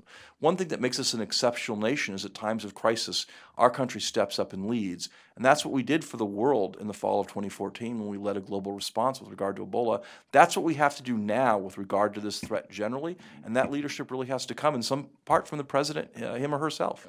Thanks. I mean, maybe that's the answer. I don't want to take any more time. I'd urge you, if you have any other thoughts about how the government should be prepared for communications toward the next crisis like this, please let us know. Thank you. Before we let the panel go, I want to know if there's any questions from our we've been, for the past 2 years, however, I think that you know that we've been assisted on a sustained basis by the ex officio members of the panel. I don't want to ignore their relevance and their importance to this this effort. A question or two from any of you in this area before we move on to the next panel? Okay, 2 questions. I'm not shy, and I think I'm on. I'm going to go back to the FEMA, FEMA, and I think there's a domestic part of this, but there's also an international part of this. And I didn't hear any mention of Office of Foreign Disaster Assistance, who also leads other humanitarian disaster crisis response. What would that role be for the international component of this? In August of 2014, when Ebola was really starting to grow out of control, the DART team, the Office of Foreign Disaster Assistance team that they sent out there, had no capability to deal with a public health crisis. So we helped introduce Tom Frieden, who was a close colleague, and Nancy Lindborg, and they agreed to have a CDC person as the deputy on that team. So something like that domestically, I think, would be good, where you have a hybrid of the agencies with the appropriate expertise, empowered to work together and have good reach back to the political leadership. Yes. A couple quick questions. Go ahead. Yes, yeah, and maybe it's more of a comment we can follow up with you later, just to save some time. But I keep hearing, there's such a focus on response and are we prepared? And I'm kind of looking to you, Mr. Weber, because I think with nuclear threats, we just don't want to harden everyone's home like we did 30 years ago in America and just wait for the bomb. And so I've seen some of the programs at DTRA or at CBEP about really those engagements. I think GHSA is kind of the next generation. And we've been kind of like, we try to put that politically correct, that we're really doing it to help the rest of the world. But maybe we should be a little more honest about why we're really protecting, how this protects Americans, how we're defending our country. So I want to leave it at that. I don't want to take more time with you talking, but if we could follow up with you later to see some lessons learned on that, or if you want to make a short comment. Sure, I'll make a short comment. Prevention is really important in this, and there's more you can do in this area that's multi-benefit than in preventing nuclear terrorism. And the DoD program called the Cooperative Biological Engagement Program, which does global health security for the Department of Defense and for the country, was cut 30% last year, and nobody noticed. I've been, like you, in Africa and Southeast Asia and the former Soviet Union, in these laboratories, and these are the places where ISIS is going to get Bacillus anthracis. We have an opportunity to prevent that from happening by consolidating the number of laboratories that have these dangerous pathogens, by moving them into a few safer, more secure laboratories. But the window of opportunity for that, it could close tomorrow. So I'm a big believer in sustaining these investments in prevention. Final question, please. So we have the inevitable convergent themes of silos and why hasn't this reached the level of priority. A different element, Dr. Hill did speak about the challenge of lack of security clearances and access to appropriate briefings from the IC. But apart from the public announcement by DNI Clapper with regard to placing gene editing as one of the top 6 existential threats to the United States, for those of us who do have the clearances, there is still some concern even there that the level of embedded expertise in the intelligence community is insufficient, yet alone the inevitable question of interagency coordination. Could you make a comment? Well, this is based purely on observation, but certainly the intelligence community has a wide array of threats that they need to focus on. But this is one of those ones that's not immediate, and so there isn't as big a demand from as many policymakers. I need a briefing on X, and there's a smaller group that would call for such. So I think that the intelligence community answers the request that has come in, and then it's more difficult to build that cadre of folks that are interested and demanding it. Andy and I were in an interagency effort to do that, to bring in the experts across the federal government to make sure that we were all having a common risk picture. But I don't think that that survived the entire time. I think it's simply because people get pulled away to the demands of the day. The only thing I'd add to that quickly is I think that with regard to naturally spreading infectious diseases, we need to embed more epidemiological expertise inside the IC. A lot, without revealing anything, secret or anything, I would say a lot of the early reports we got when I took over as the Ebola response coordinator from the IC were about where Ebola had been, which was of interesting historical import, but not that helpful from a resource allocation perspective. Understanding where Ebola was about to be was really the question we wanted to know. And you'd see these maps that are being sent to the White House every day, and they were all lit up with lots of Ebola deaths. But they were lit up with places that literally hadn't seen a new case of Ebola in weeks or months because basically the epidemic had passed there. So I think, we need to think a little bit more about how the epidemiological experts and the people in the intelligence community work together to give the kind of reports that you really need in the event of a crisis. I would like to thank this very distinguished panel for your contributions, and what is more likely than not going to happen, once you volunteer to appear, we may be knocking on your door for further insights, private rather than public. So again, we thank you very much. Thank you, ladies.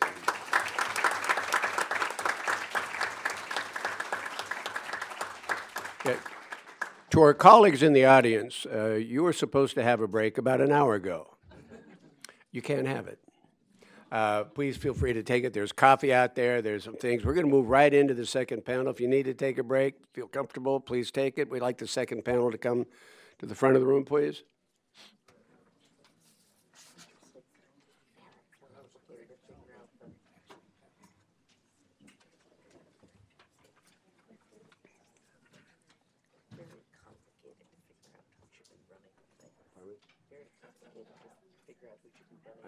I agree. The vice president. I mean, you could staff up the vice president. The more I hear about this, the more I want in the White House with somebody that's answerable to him. I don't know. Well, if the president says to the vice president, this is your primary job, that will be his primary job. Other than providing oversight in the political campaigns. I agree with you. It's so, it's quite interesting to have a former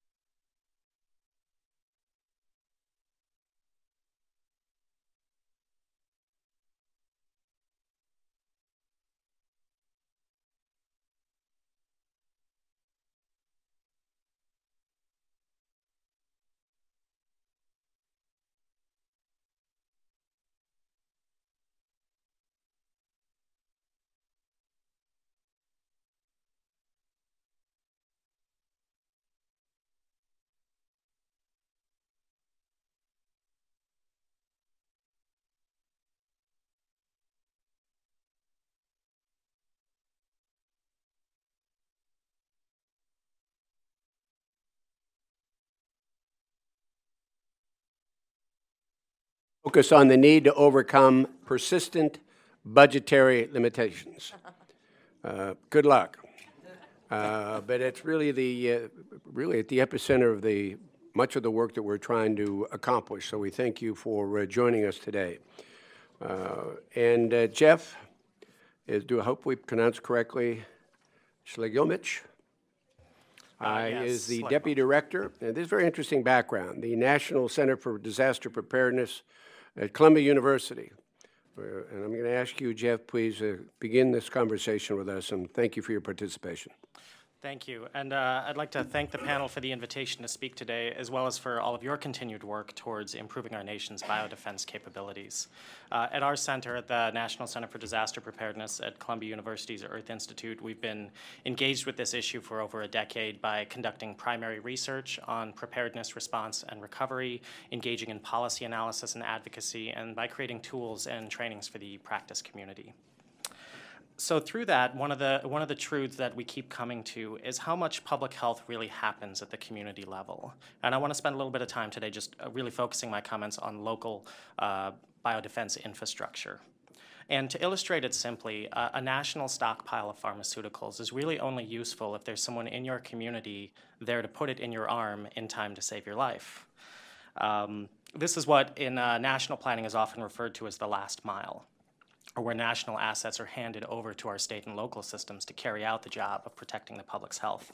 But it's also the most complex part of that continuum because, as Mr. Klain mentioned previously too, there's so many different variances in state and local government systems and politics and resources and relationships. And so what often happens is we just don't focus on it because it's too hard to focus on, it's too complex. And it's really hard to capture in concise statements, and it's even harder to unify measurements of progress or even define what that is.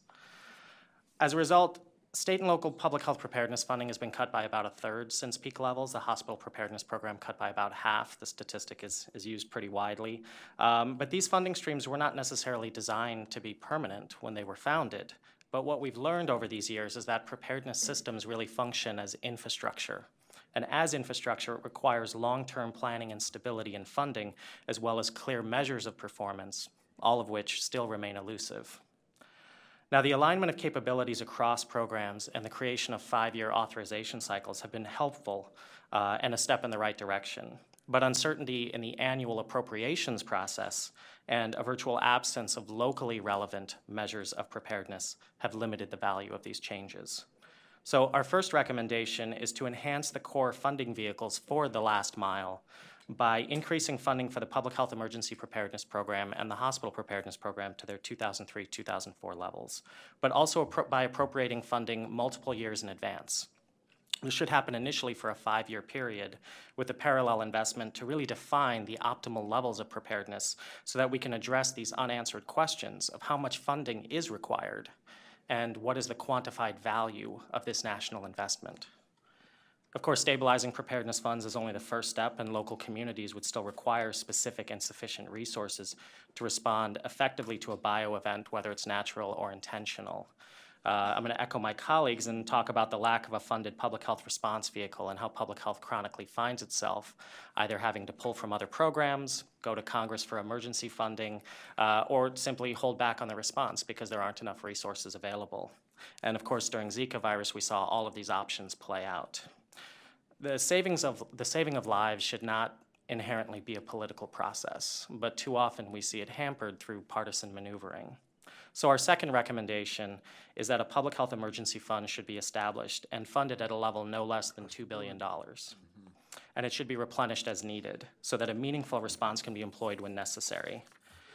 Now, an existing vehicle was already created in 1983 for the Secretary of HHS. However, it was never really funded to meet these large-scale disasters like Zika, Ebola, and pandemic influenza.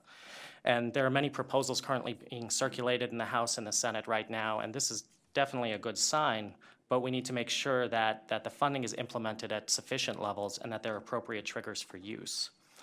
The funding should also allow for advanced declarations when we see outbreaks overseas, similar to pre-landfall declarations for hurricanes that are used under the Stafford Act. But the current proposals also tend to link the use of this emergency fund with a declaration of a public health emergency. And this is a declaration the United States did not make for Zika or Ebola. And so we really need to look at this trigger and see that if a funding vehicle was attached to it, that it would have worked for Zika or Ebola, if it's going to be hardwired into that in future funding vehicles. And finally, I want to mention public-private partnerships. And so we frequently talk about these, and it tends to focus primarily on research, development, manufacturing, supply chains, all critical aspects of biodefense. But there are also many other ways that the private sector can support solving some of these biodefense problems, especially at the local level. Two quick examples. With the New York City Department of Health and Mental Hygiene, we have been contracted to develop performance measures for preparedness and response, and we're integrating private sector concepts like emergent strategy, managing uncertainty, and organizational theory. And with the biopharmaceutical and healthcare company GSK, in partnership with Save the Children, we've been funded to develop community resilience coalitions focused on child-serving institutions and integrating their work into the formal public health and emergency management systems. But in addition to the resources, they're also contributing communications expertise so we can reach new audiences and elevate the voices of the communities and the work they're doing into the national dialogue. So for our final recommendation, we urge Congress and the administration to embrace the wide range of benefits that can come from the private sector integration with local preparedness, and to do this by creating technical assistance programs that can help local communities and private sector partners connect with each other, and to create guidance for navigation of legal hurdles such as the Federal Advisory Committee Act, antitrust regulations, and other perceived barriers to collaboration. And further incentives for this kind of work and this kind of collaboration should also be explored. Because a community's resources are not just its tangible assets. It's in the ingenuity and the networks of all of its people. And the more seats we have at the table, the more we can grow our effectiveness and access our community's fiscal, intellectual, and social resources that we have yet to fully capitalize on in biodefense. So I'll conclude by once again expressing my sincere gratitude for the work of this panel and your commitment to hearing all of these different perspectives. And I look forward to answering any questions you may have. Let me conclude by thanking you for giving us a synopsis of 3 or 4 pages of testimony I know you were prepared to read, so thank you for giving us the Cliff Notes version. I appreciate it very much. Very sensitive. No problem at all. I appreciate that. Linda O'Neill. Great pleasure to welcome you. Linda is the Vice President of Government Affairs of the Health Industry Distributors Association. We're anxious to get your perspective. It's an interesting private sector perspective, so please share it with us. Well, thank you. It is actually an honor to be here in front of all of you. The Health Industry Distributors Association is thrilled that the supply chain has become so sexy recently. I've had many, many phone calls from different organizations asking about supply chain and what we do and who we are, and so I'm thrilled to be here in front of you today. On a personal note, it's also an honor because I feel like I know a lot of you. I used to be a Senate staffer, so I used to listen to you quite often on the floor and used to work with your staff quite a bit on rural health. I used to work for Senator Thomas. So I was right under your office during anthrax, and during 9/11, we were in that tower with you in the Hart Building. So it's come full circle that I'm able to come back and talk to you about something that affected many of us a while ago when we were all on Capitol Hill. So HIDA is the Health Industry Distributors Association. We are the distributors who are bringing the non-sexy stuff, but that is critical to any sort of response, whether it's a pandemic or whether it's a bioterrorism event. It's the gloves, it's the needles, it's the syringes, it's the personal protective equipment. It is the non-medical countermeasure, but if you don't have the needles and the gloves, you're not going to get that medical countermeasure into the people who need it. And so that is who my members are. They generally are serving a market, so they're going to a hospital setting, they are going to the physician offices, or they're going to post-acute in the nursing homes, or even going to folks' homes if they need some of those like durable medical equipment types of supplies in their home. And so that's who we are as a trade association. We are not the pharmaceutical distributors. I know we've been talking pharma and vaccine development, again, all of which is fantastic, but we're on that medical product side of the world in terms of the supply chain. We also have a foundation, so a lot of our manufacturing partners who utilize distribution to get to our end user customers sit on that foundation and help educate and develop materials, which I've shared some with your staff, on that value of distribution and the role that we play in an event and that type of stuff. So it's a lot of manufacturers for doing the needles and the syringes and the gloves and those types of things. So what I'm going to share with you today is a few things in terms of what we see as supply chain challenges, along with a couple things that we've been working with the Strategic National Stockpile on to do some improvement, and then leave you maybe with a few thoughts for some recommendations as you all do your work that I hope kind of connects some of those dots for you. So what we see from a supply chain perspective, and I agree fully with what everybody's been saying about Ebola, we thoroughly did dodge a bullet. We did not have enough product, I think, here. If we had a lot more cases, when you think about the number of gloves and the burn rate that folks were going to need to care for a lot more patients than we had. And so that really got us to thinking around the lack of elasticity in the supply chain. And there's a lot of good reasons why we are lean and mean. There's a lot of price compression, there's a lot of consolidation, and what we do as distributors, we bring to the hospital floor what they need that day. We do a lot of low unit of measure and just-in-time type of delivery. We even bring the surgical kits that they need in the order, the instruments they need it for the surgeries that they have scheduled that day, which is great for efficiencies, is great for getting that inefficiency out of the system, but doesn't do a lot of help, I think, when you need that cushion for any sort of public health or preparedness, that you all are thinking about and talking about today. And part of that reason as well, we've been exploring with the stockpile is, I'm going to give you a manufacturer example, is not only are we lean and mean for good reason, distributors maybe have a couple weeks, a month or so of supply on their shelves at any one time. Manufacturers might also have an emergency stock. But when we talk about global, which came up on the previous panel, the supply chain is global and everybody is depending on us. And it doesn't matter which agency, which country is needing the materials. And there's only so many manufacturers of needles, there's only so many manufacturers of glove, there's only so many distributors here. And everybody, whether it's DOD, whether it's VA, whether it's HHS, they're all depending on that same supply chain. And so what happened to us as we've been exploring some of the manufacturer challenges is, and I'm going to use gloves as an example, something as simple as gloves you need no matter what. They're basically made in 3 countries, Malaysia, Thailand, and China. Basically what's in production now is stuff that was ordered basically 6 months ago, because they have to plan so far in advance. When you've got a month of shipping time across the Pacific, you have to get it through those West Coast ports, which if we also think back to 2014, we had a West Coast port labor issue. And I have young kids. It wasn't just about toys at Christmas. Those were healthcare products that were also sitting on those barges and on those containers waiting to be offloaded. And so when you think about how fragile in some ways the supply chain can be for something as simple as gloves that you need no matter what, and when you think about Ebola and CDC recommending double gloving, those numbers get really high that you need for any sort of appropriate preparedness for whatever response you might be dealing with. The healthcare market generally does about 3 billion gloves a month. If you think about an anthrax event in New York City and you think about 2% or 3% of the population that actually would get sick, if you're not able to get the treatment within those first 48 hours, that's what, I'm not a mathematician, but 170,000, 200,000 folks you might have to face and care for who might be symptomatic for that type of attack. And that's a lot of gloves when you think about burn rate. It's just one example. And so we've been kind of trying to figure out how can we build a little elasticity in that supply chain. I'll come back to that in one second. The other challenges that we face is, and again, this came up, people panic. It's normal. Everybody panics during pandemics. You have over-ordering, double ordering. Their first distributor doesn't have it. The hospital's going to their second or third distributor, which also exacerbates the demand, which we never really are going to realistically catch up to.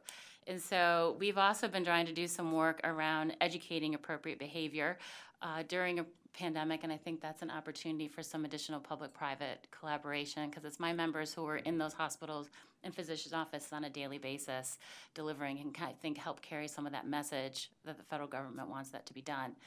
One example of that over-ordering and that demand spike that we see as a challenge as a supply chain, as you think back to H1N1, everybody wanted an N95 mask, right? Even folks who didn't probably need one. You're talking about the public that is getting involved. Everybody wants to get their hand on the N95 masks.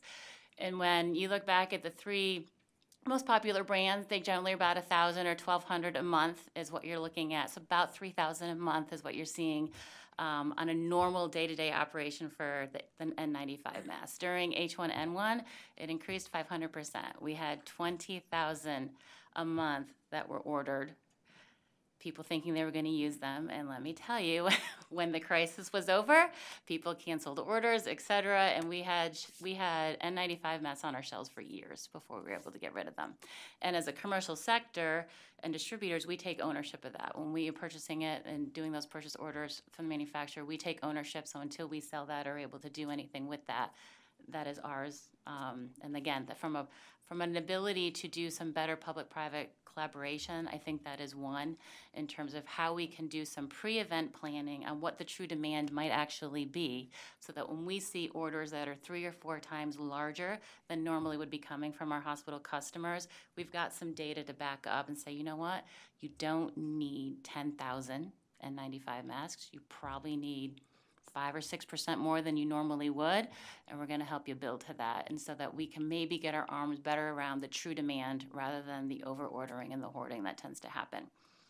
So what we've done with that is we've been sitting down with the Strategic National Stockpile quite a bit over the past year. We've had a couple tabletops. They've been fantastic about being educated on how the commercial sector works. We've taken them on what I kind of think of as an education tour with several of my members, both distributors and manufacturers, to have a better sense of how we operate, how we do our day-to-day business.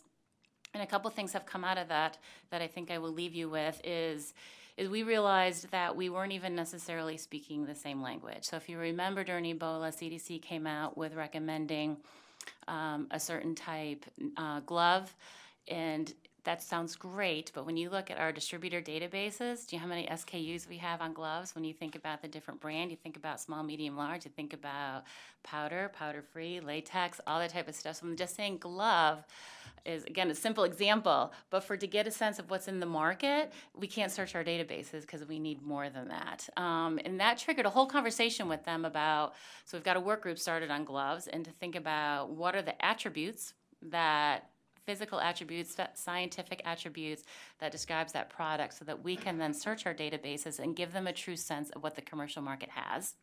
It also would identify some viable substitutions.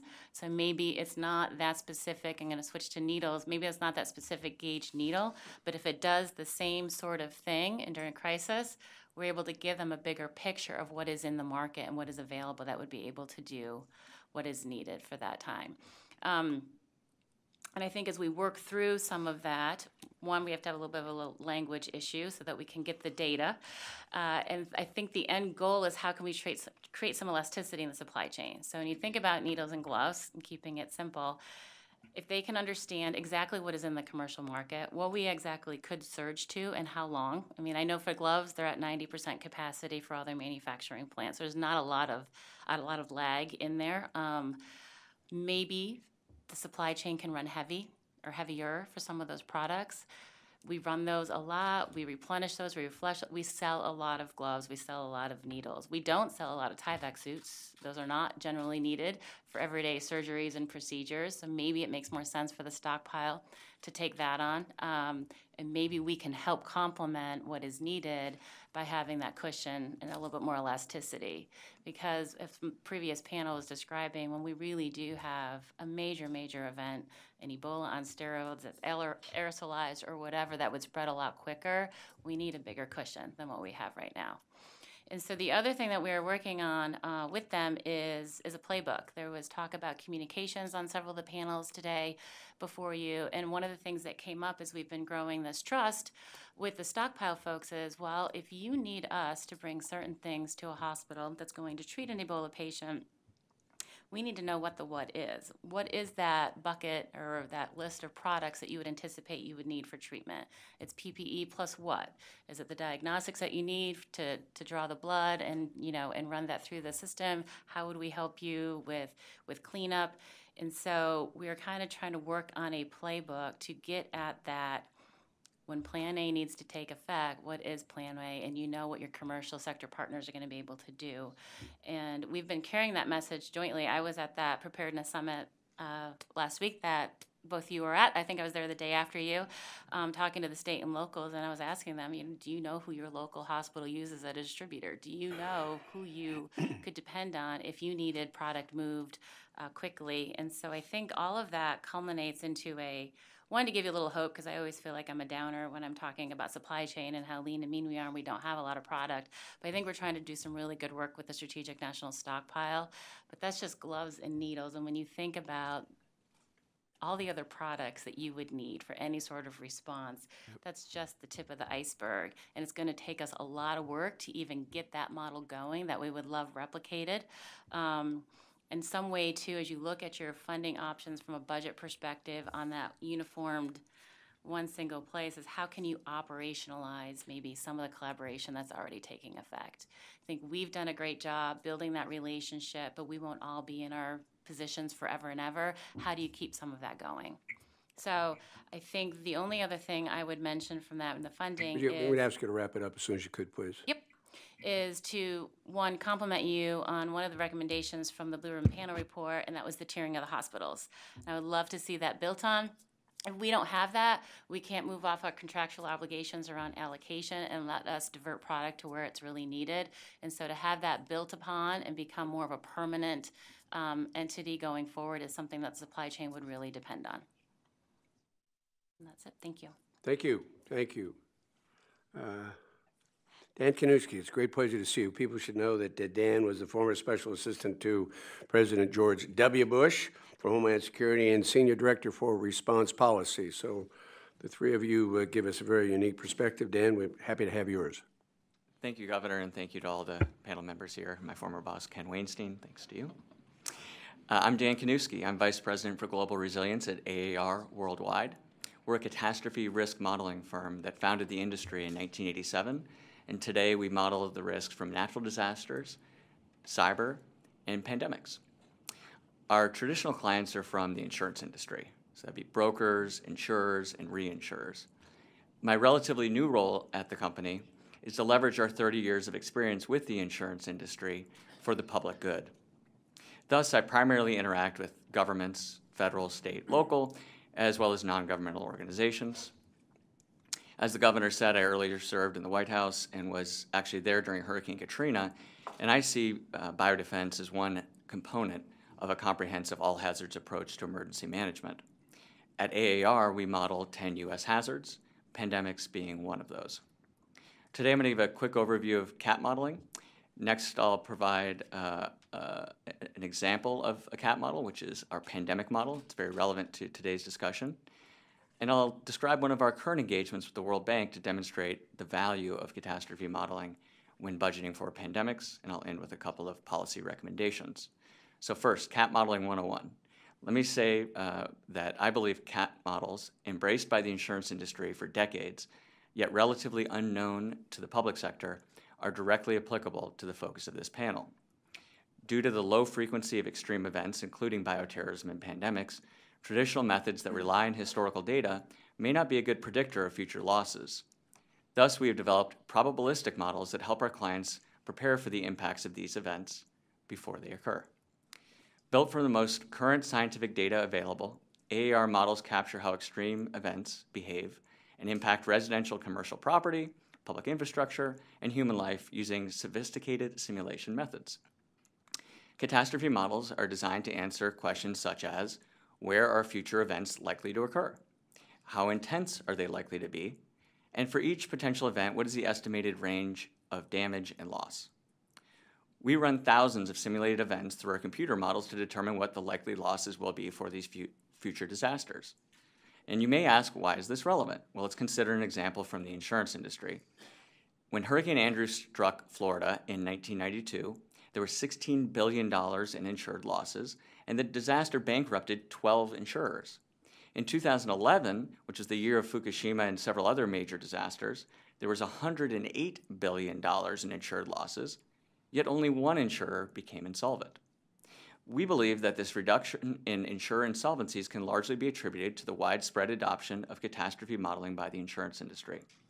By providing enhanced understanding of risk, catastrophe modeling enables insurers to reduce their exposures to catastrophic losses through risk management techniques and reinsurance. As I hope you'll glean from my statement today, the benefits of CAT modeling are not limited to the insurance industry. Through CAT modeling, we can identify and quantify risks to infrastructure, populations, we can evaluate mitigation strategies, and inform disaster finance programs. So let me turn to our pandemic model and speak specifically about the application. With only a handful of pandemics that have occurred historically, they're few in number and all different. Without understanding what is actually possible in the future, you risk being in the dark about what occurs next. Our interdisciplinary team of scientists, including, for example, epidemiologists, statisticians, and GIS experts, created a realistic ensemble of potential pandemics. They understand how outbreaks occur and the drivers of morbidity and mortality they build these models based on projections about what could occur in the future. We model an ever-expanding list of pathogens, including bacterial and viral diseases, including influenza, coronaviruses, that include SARS and MERS, filoviruses, including Ebola and Marburg, as well as plague, cholera, Lassa fever, bacterial meningitis, and others. We also have the ability to model anthrax and smallpox using our terrorism model. A stochastic catalog for our pandemics contain over 1 million potential scenarios, each given a probability. Now, this goes beyond traditional epidemiological modeling. It also includes population movement, including the effect of any travel restrictions, temporal dynamics of pandemics, varying availability of medical care across the globe, the development and administration of antivirals and vaccines, and morbidity, mortality, and insurance losses by sex and age cohort. This results in an accurate and probabilistic view of disease spread across different segments of the human population.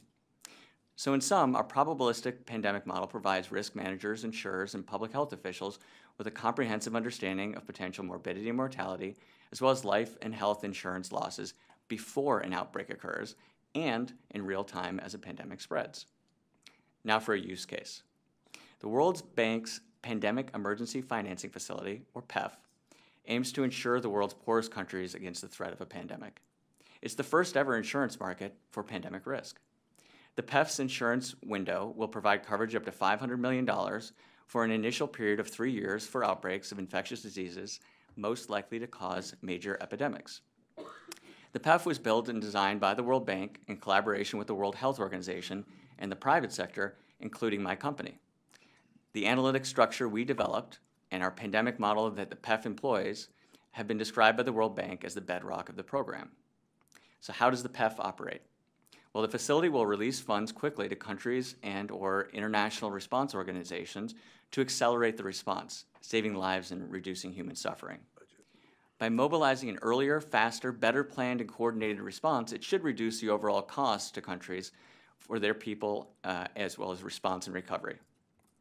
The World Bank also hopes that the PEF will promote greater global national investments in preparing for future outbreaks and strengthening national health systems. How might this benefit society?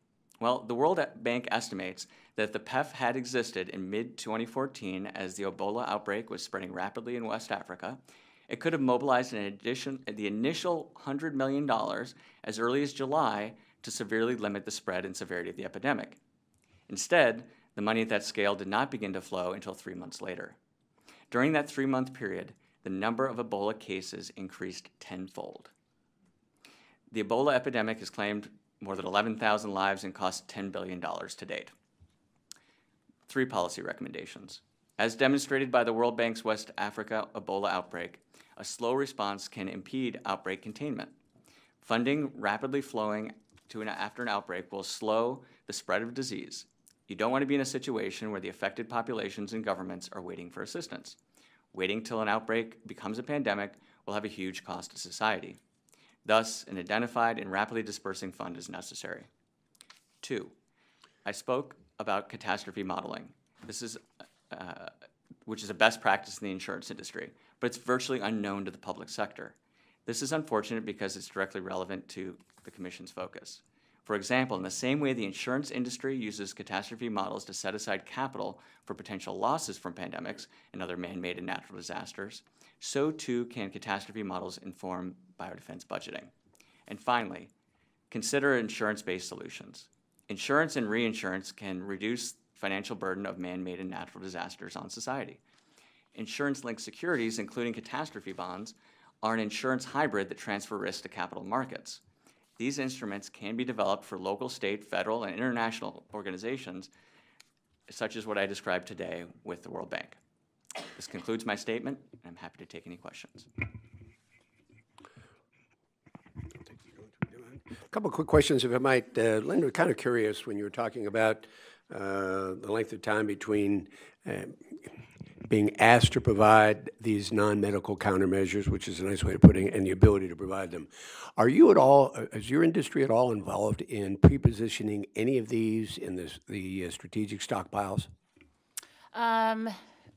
We do have members who have some contracts with the government. I think the problem, though, is a lot of those, I think, are older thinking around contingency funds, and there's not always the dollars that match up. Sometimes you don't know what the demand is until it's too late. And I think our ability to ramp up and then deliver what we're on the hook for is in reality not meshing very well, if that makes sense. And so in terms of the pre-positioning themselves, no. I mean, the stockpile does its own logistics from that perspective. In terms of, you mean like the caches that they have across the country? Is that what you're getting? Well, no, I mean, we do pre-position stuff. I'm not worried about the distribution of what's in the stockpile, Okay. but the non-medical countermeasures. If it takes 6 months to deliver Right. more of the matters you have. So I'm just curious. You don't have a surge capacity, apparently, so I'm just curious The simple as to whether or answer not. is not exactly, and I think that's, since we keep dodging these bullets, has triggered all this conversations to have that ability to help that better. One quick question to you, Jeff, if I might. There's been much discussion today about maybe bringing the Stafford Act and applying that in certain areas, and I was struck by that notion. And as governor, there were times that people wanted me to ask for a national disaster recommendation, and there has to be a threshold. You just can't. There are a lot of bad things that happen around the state, but not everything rises to a threshold where you ought to get an emergency declaration. Have you and the folks at Columbia even thought about if you're going to frame a declaration for a national public health emergency, what those parameters would be, what those thresholds would be before a governor or somebody could apply for a disaster declaration, and if we beefed up FEMA, getting the requisite response? Have you even thought about framing that? In the initial stages, yeah. I mean, this notion of a public health emergency response fund is relatively new in the current dialogue. Not the fund. But then, okay. Yeah. Framing the nature of the disaster before you can even apply for it. Right. And that's where we sort of got into that, is what is the trigger to access the fund and through the emergency declaration process. And I think part of it is that we need to go back and do some homework on what the current declaration process allows and doesn't allow. It's also hosted with the Secretary of HHS, whereas for the Stafford Act, it's hosted with the Office of the President. So where should that decision making occur? Should it occur at the presidential level or at the cabinet level in terms of making that, and the criteria in terms of expected cost? We have had conversations with local partners as well, too, where they've ramped up in anticipation of outbreaks overseas, like Ebola and like Zika and like others. And Ebola had far more ramp up than actual impact that was experienced. And yet there were a lot of costs that were unable to be reimbursed, that they're just constantly on the hook for. And so that's in some of those discussions where we're talking about sort of pre-disaster declarations. But it's sort of skirting around your question. And I think the short answer is that more work does need to be done to define that structure, because that's going to be critical to the success of any kind of emergency Panel response. would be very interested in any thoughts and specific recommendations you made in terms of framing. If there was to be a presidential public health emergency declaration, what it might be from your perspective. Secretary Shalala? I have 3 quick questions for each one of them. First, for Dan, I know about cat modeling. Does it include the capacity of the country to handle the disease? Because in the Nigeria case, we had infrastructure. And I'm wondering how far cat modeling has gone in the area. It's a great question, and indeed it does. So the same way we understand the exposure to commercial and residential buildings for our hurricane model, we have to also understand exposure, in this case, human life, as well as the medical and other types of infrastructure in those host countries. So yes, it does explicitly consider those. Great. Linda, the stockpiling of drugs is different than the stockpiling of needles and masks. Correct. So the emergency funds it sounded to me like you had masks on your shelves forever. We did. That means that they could just purchase and then figure out a distribution system. Well, those were on our shelves in my members, so it wasn't in the stockpile itself. On the government's shelves, they could actually warehouse that. Right. And have a different level of capacity that would handle some of the elasticity that you were talking about. Some of it, yes. I think problem is when you think about the expiration, and then when you think about, are you building it all at once? Are you going to kind of stagger it? And if any sort of mass event needs so many numbers at once, I think we're trying to figure out what is that number, and then to kind of get to your point, do they stockpile it? Does what we have help? And what does that mean together? Yeah, but some of the early discussions were to stockpile in the VA where it would be used, but you simply used a much more extensive purchasing process. Right. Or in major public hospitals, for example. But in a distribution system that would cover the country, simply order more and then keep it up to date. Right. Okay. And then, Jeff, you talked about public-private partnerships a little bit, but the major public-private partnership in public health is the tracking system for diseases and for the because individual doctors call their state to report a breakout of a foodborne disease or an infection, and that's the way we capture it. Yes. So we really do have an infrastructure for the private sector. We've invested in a tracking system that makes a difference. To a certain extent, I agree. At a lot of state and localities, it's done differently, and in some cases, it's still using the fax machine, and so the ability to aggregate and describe data and generate insights from that data, I think, is where we could use a lot more private sector ingenuity, particularly when it comes to business intelligence systems and the creation of operational dashboards. I think I think we're pretty good, as you mentioned, with the reporting process, but then actually being able to analyze trends and impacts and integrate into models and create insights into the response. The other thing is, I didn't understand Ron Klain's, the problem that we had calling everybody who had been in West Africa, because during the AIDS epidemic, we called everybody that had AIDS and asked them who their partners were. Yeah, and which was a lot more people. Yeah, and that's an important point, that on how much the workload exponentially increases as you get down to the state and the local level. And that's where, although we sort of look for national level investments, really bringing to scale the nuts and bolts of how to deal with a widespread epidemic, I think it's a fair point that we sort of have an inverted structure where we have a lot of national level resources, but we've seen local level resources really diminished over the years. Right. But that's where most of that work needs to occur. And this committee has tried to balance the need for local resources and local investments with, the obvious federal role. Absolutely. Yeah. Thank you.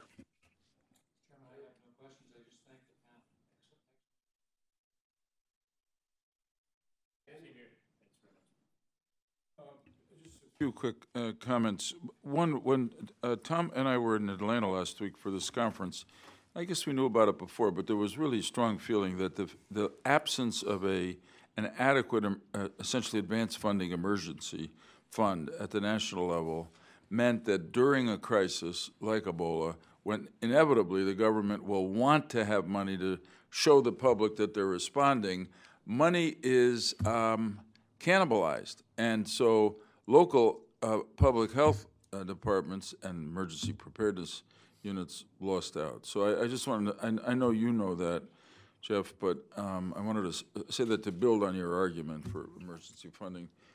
Secondly, Ms. O'Neill, just to say really briefly, which I'm sure you know too, that one of the major reforms of FEMA post-Katrina was that it was pre-positioning and developing capacity to move what's necessary in a crisis, whether it's a hurricane or a tornado or whatever, to the area, which they were woefully. I mean, we did, Senator Collins and I did hearings on this, and it was amazing how much better prepared, for instance, Walmart and Home Depot were for Katrina than the U.S. government was.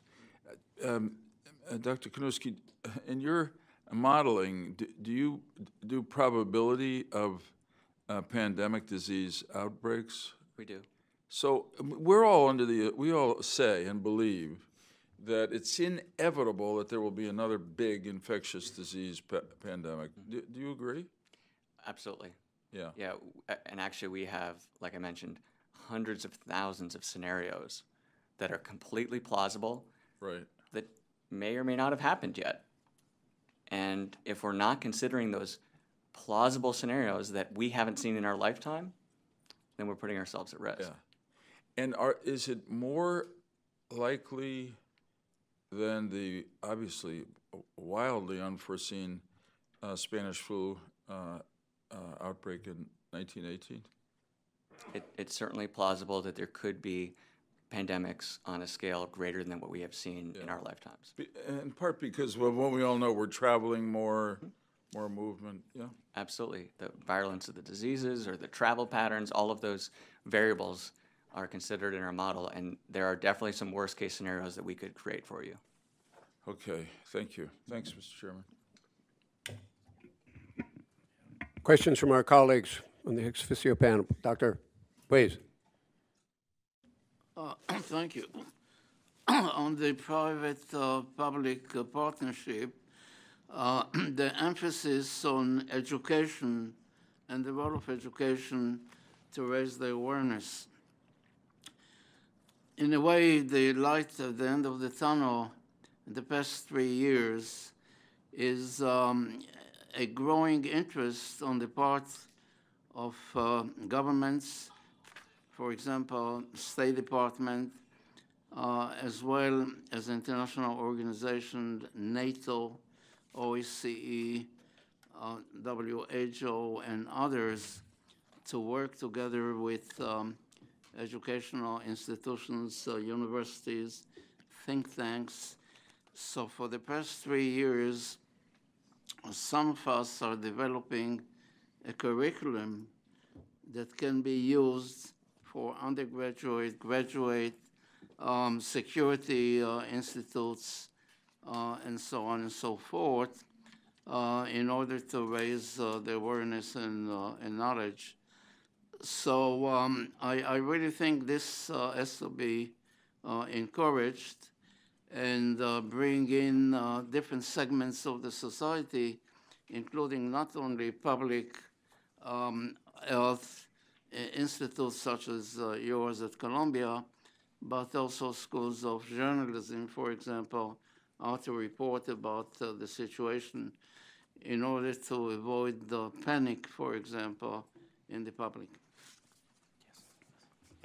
Yeah, and we agree with that completely at our center. We're forming actually a partnership with the School of Journalism and their Center on Disaster Response because we recognize how important attention to these issues and shining a light on them actually makes it relevant in the political circles, and also the connections with business measures and being able to answer business questions when we're primarily equipped to answer scientific questions is also an incredibly important hurdle to overcome in order to continue to get traction on these issues. So I completely agree with what you said, and great to hear that so much is going on with that. So Dan, I happen to believe, like you, that large-scale simulation modeling can contribute much, but we also heard, and there are skeptics, as you well know, so CDC was offering us 1 million people infected with Ebola. Had you run at the same time simulations that ended up with an endpoint which was much similar to what the outcome was? I will say that we have, again, all of our scenarios are developed ahead of time. So we have those hundreds of thousands of scenarios. And I will say that we have, in technical terms, similar stochastic events that show that it could have been much worse than what we experienced. And importantly, insurers consider all of these scenarios as non-zero probabilities of occurring. If they said it was 0 and it occurred, they'd go bankrupt. So the insurance industry considers those scenarios as non-zero probabilities, then so too should the government. Absolutely, but on the probabilistic scale that you're working with, so my question was, did you have proactive models that ended up much closer to less than 20,000 deaths versus a million? Right. I can't speak exactly what we had during that outbreak, but I'm happy to run that model and show you the output. Anything else, please?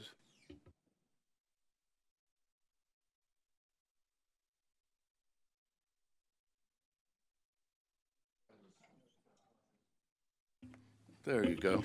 Thank you. So these are really about the insurance questions. And so one, I didn't hear, we know a lot of these outbreaks, pandemics, the cost or the losses are mostly non-medical. So in these projections, 80, 90%, tenfold is the economic impact for business and other things. So are you including those is my kind of first question. So we've just seen recently with Zika, 80% of the cost of Zika have nothing to do with medical care, but travel, tourism. I'm sure that you're covering that. The second question, and maybe you can help with this, is, and you know, you always recognize the pioneers because they have the arrows in their back, so forgive me for like shooting in your back on this for being a pioneer. But the work with the World Bank on this pandemic insurance, my understanding, and we work a lot with the bank, is that the cost of those policies will be borne by other parties, donor countries, like the United States will put in money to cover the policy cost for poor countries. And there's no pricing, like my insurance, I price on risk. They don't have to do anything to mitigate risk in order to get their insurance coverage. So I'm a little concerned about the bank's plan, which is an incentive not to do anything. And also it doesn't pay out until they reach a threshold like $100 million. So a government leader in a small country in some part of the world can let things run out because at 50 million they get nothing, but if they let it go until it's 100 million, then they win 100 million from the fund. So that we have some concerns about how that's developing. I wonder if you might have access to influence the bank. We're certainly trying to, but as they say, well, we have to start somewhere, but we're hoping they go further than starting somewhere. Both excellent questions. The first is that our primary clients for our pandemic model are the insurance industry, so they care about insured losses. So primarily that's life and health, right? So that is the primary, our primary clients want that output. That said, we can model and do model other elements that you're talking about. What comes to mind first would be business interruption. So business interruption insurance will reflect a lot of those costs that you talked about. But it's clear that there are economic costs even beyond that that could be modeled, but we don't have any clients from the insurance industry that are asking us to actively model that because it's not an insured loss. On the PEF with the World Bank specifically, first I have to caveat this by saying I'm not an employee of the World Bank. I'm a vendor to the World Bank, and I also have an active contract with them, so I can't get into specific details about what we're doing with them. But I will say that remember that this is focused on the poorest countries in the world that may not have the ability to fund any efforts on their own. And the World Bank, I believe, thinks that by providing this immediate funding, the other member nations can come together and stop that outbreak from becoming a pandemic through the use of funding those immediate needs. It may not be perfect, but it's something. And I will say that our firm in particular has been very engaged in helping the World Bank determine triggers, like when does an outbreak, when should an outbreak qualify for funding? And in my view, as an emergency manager, this is a really innovative program because it's not often in my field that you can see a disaster happening in front of your eyes, and a trigger will can have an immediate impact and lessen the consequences in such a dramatic way. So I think there's real potential there, and I think it's very innovative. But I understand certainly your concerns about the need for clarity of these of some of these items, including mitigation and triggers. And I can say that those are active discussions right now, and not in all cases have been final decisions been made. I'm going to forewarn you, as we did the previous panel. Once you've testified, we keep the record open for at least a year. Don't be surprised to hear from us. And I'm going to encourage you folks, we're running a little bit late, but the individual we asked to speak next is worthy of another 15 or 20 minutes of your time. And once the panel leaves us, we're going to have Max Brooks share some thoughts with you. Many may be familiar with his critically acclaimed novel, World War Z, which is a fascinating look into our world. But more importantly, is a non-resident fellow of the Modern War Institute at West Point. Senior Resident Fellow, Art of Future Warfare Project at the Brent Scowcroft Center on International Security at the Atlantic Council. So I'm going to ask this author and scholar, Max Brooks, please join us.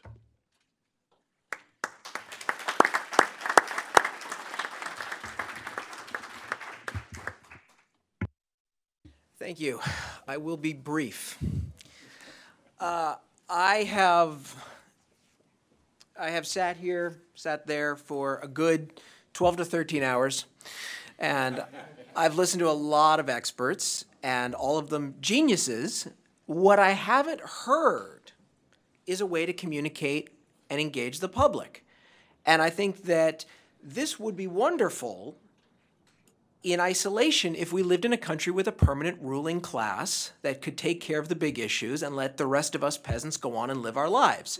But we don't. We live in a republic. We live in a democratic society where public engagement, public support, public cooperation is paramount. And I haven't heard anything about that. Is how do you deal with the mass psychology of boomeranging between denial and panic? Because that's how society works. You're either in complete denial, where you think, well, this doesn't affect me, or you're in complete panic, where you think, oh my God, I need to put a bucket on my head and shoot at anybody who comes near my door. And I've lived through all of that. And I can tell you that we are now in full denial mode. And we are in full denial mode for many reasons. Some of it are short-term, some of them are long-term. Part of it is long-term because, let's be honest, we've made a conscious effort in this country since the 1960s to avoid hyperactivity on the part of the citizenry. We don't want this country tearing itself apart like we did in the 60s. So we've had this sort of divorce of overactivism. Part of it was the end of the Cold War, where we literally thought, well, I mean, I think there was some moron who called it the end of history. And whoever that person was, find who they are and punch them in the face.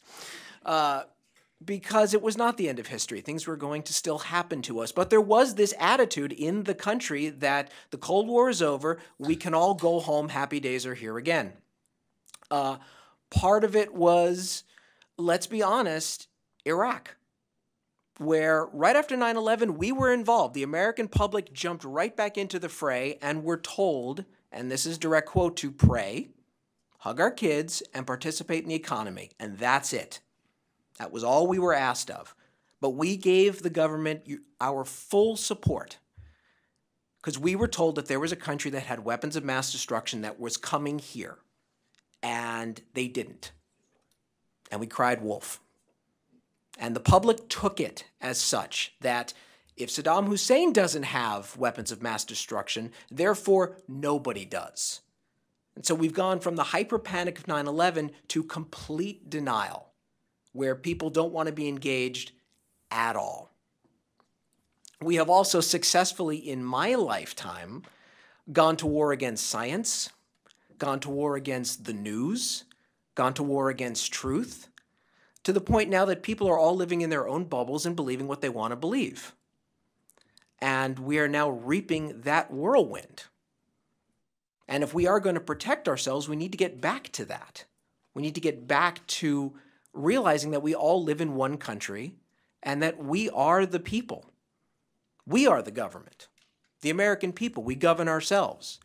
And so while we talk about logistics, we talk about science, we talk about the law, we talk about involvement in various government agencies, we also need to talk about how are we going to communicate these ideas to the American people.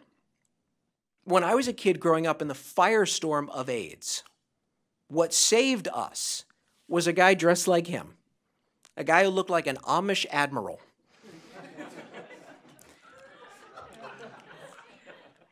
And he had a calm demeanor and a funny beard, and he went on TV constantly, and he woke us up and calmed us down. And make no mistake, that's how we beat AIDS in this country, with education. Still don't have a cure. But public education, engaging the American people, explaining AIDS is deadly serious, but it's preventable, and here's how. And that's how we did it.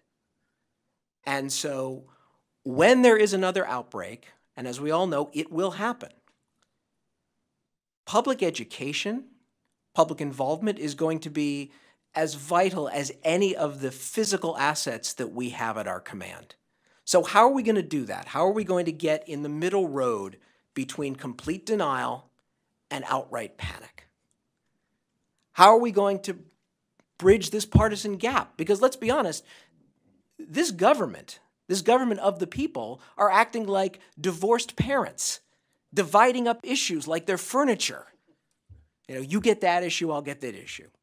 But no, as we've said, germs affect all of us. Germs don't have voting records and party lines.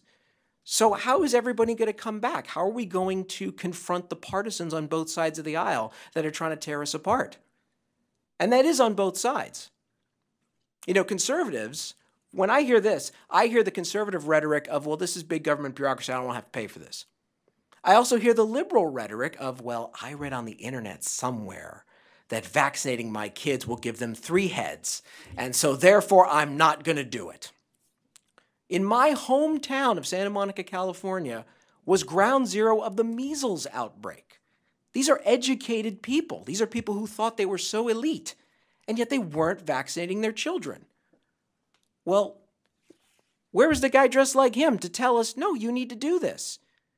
You know who did it? Jimmy Kimmel, a talk show host, actually had doctors on his show who, pardon my language, literally direct quote came on and said, vaccinate your goddamn kid. And that woke people up because that has to happen because in a way we're also victims of our own success. You know, none of us now have to worry that if our child has a headache or a fever tonight, that they're going to wake up with polio. We can all sit down and have salad, raw vegetables from a restaurant, knowing that it's not going to kill us. You know, 100 years ago, we fought tooth and nail to combat the viruses that used to murder and maim millions of Americans. And we've done it so well, we're 3 generations out, that things like the word polio is something that your grandparents talk about. So how do we remind them? How do we remind the American people, no, these viruses aren't extinct. They're not dinosaurs. They can come back. They can affect us all. And all of us need to respond. That's all I'm going to say.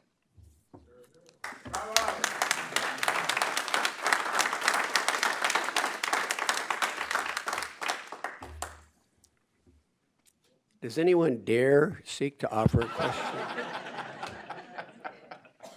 Chairman, I would like to follow up on one thing that Max Go at your said. own peril. Go ahead, Senator. No, Then again, first of being all, let me subject just of those- compliment you on an eloquent and passionate statement, and you can see from the reaction how much in agreement we are. But I think the big challenge we face in this era of fake news and allegations of fake news is discerning fact from fiction. And whether it's measles and vaccinations or climate change or any one of an array of things, our people, the people of this country and the world today, are faced with an enormous challenge of discerning truth from fiction and fact from the unrealities of rhetoric. You obviously have thought about this a great deal. How are we going to get out of this mess, this dilemma that we're facing today as we have a president of the United States, in some cases, who makes assertions that I would challenge, and I think most people do. So how do we deal with that? I think, honestly, that elected officials need to have the courage to confront partisans that might have been useful to their political careers at some point. There does have to be what I call the John McCain moment. When Senator McCain was running for president and that woman talked about Senator Obama and said he's an Arab.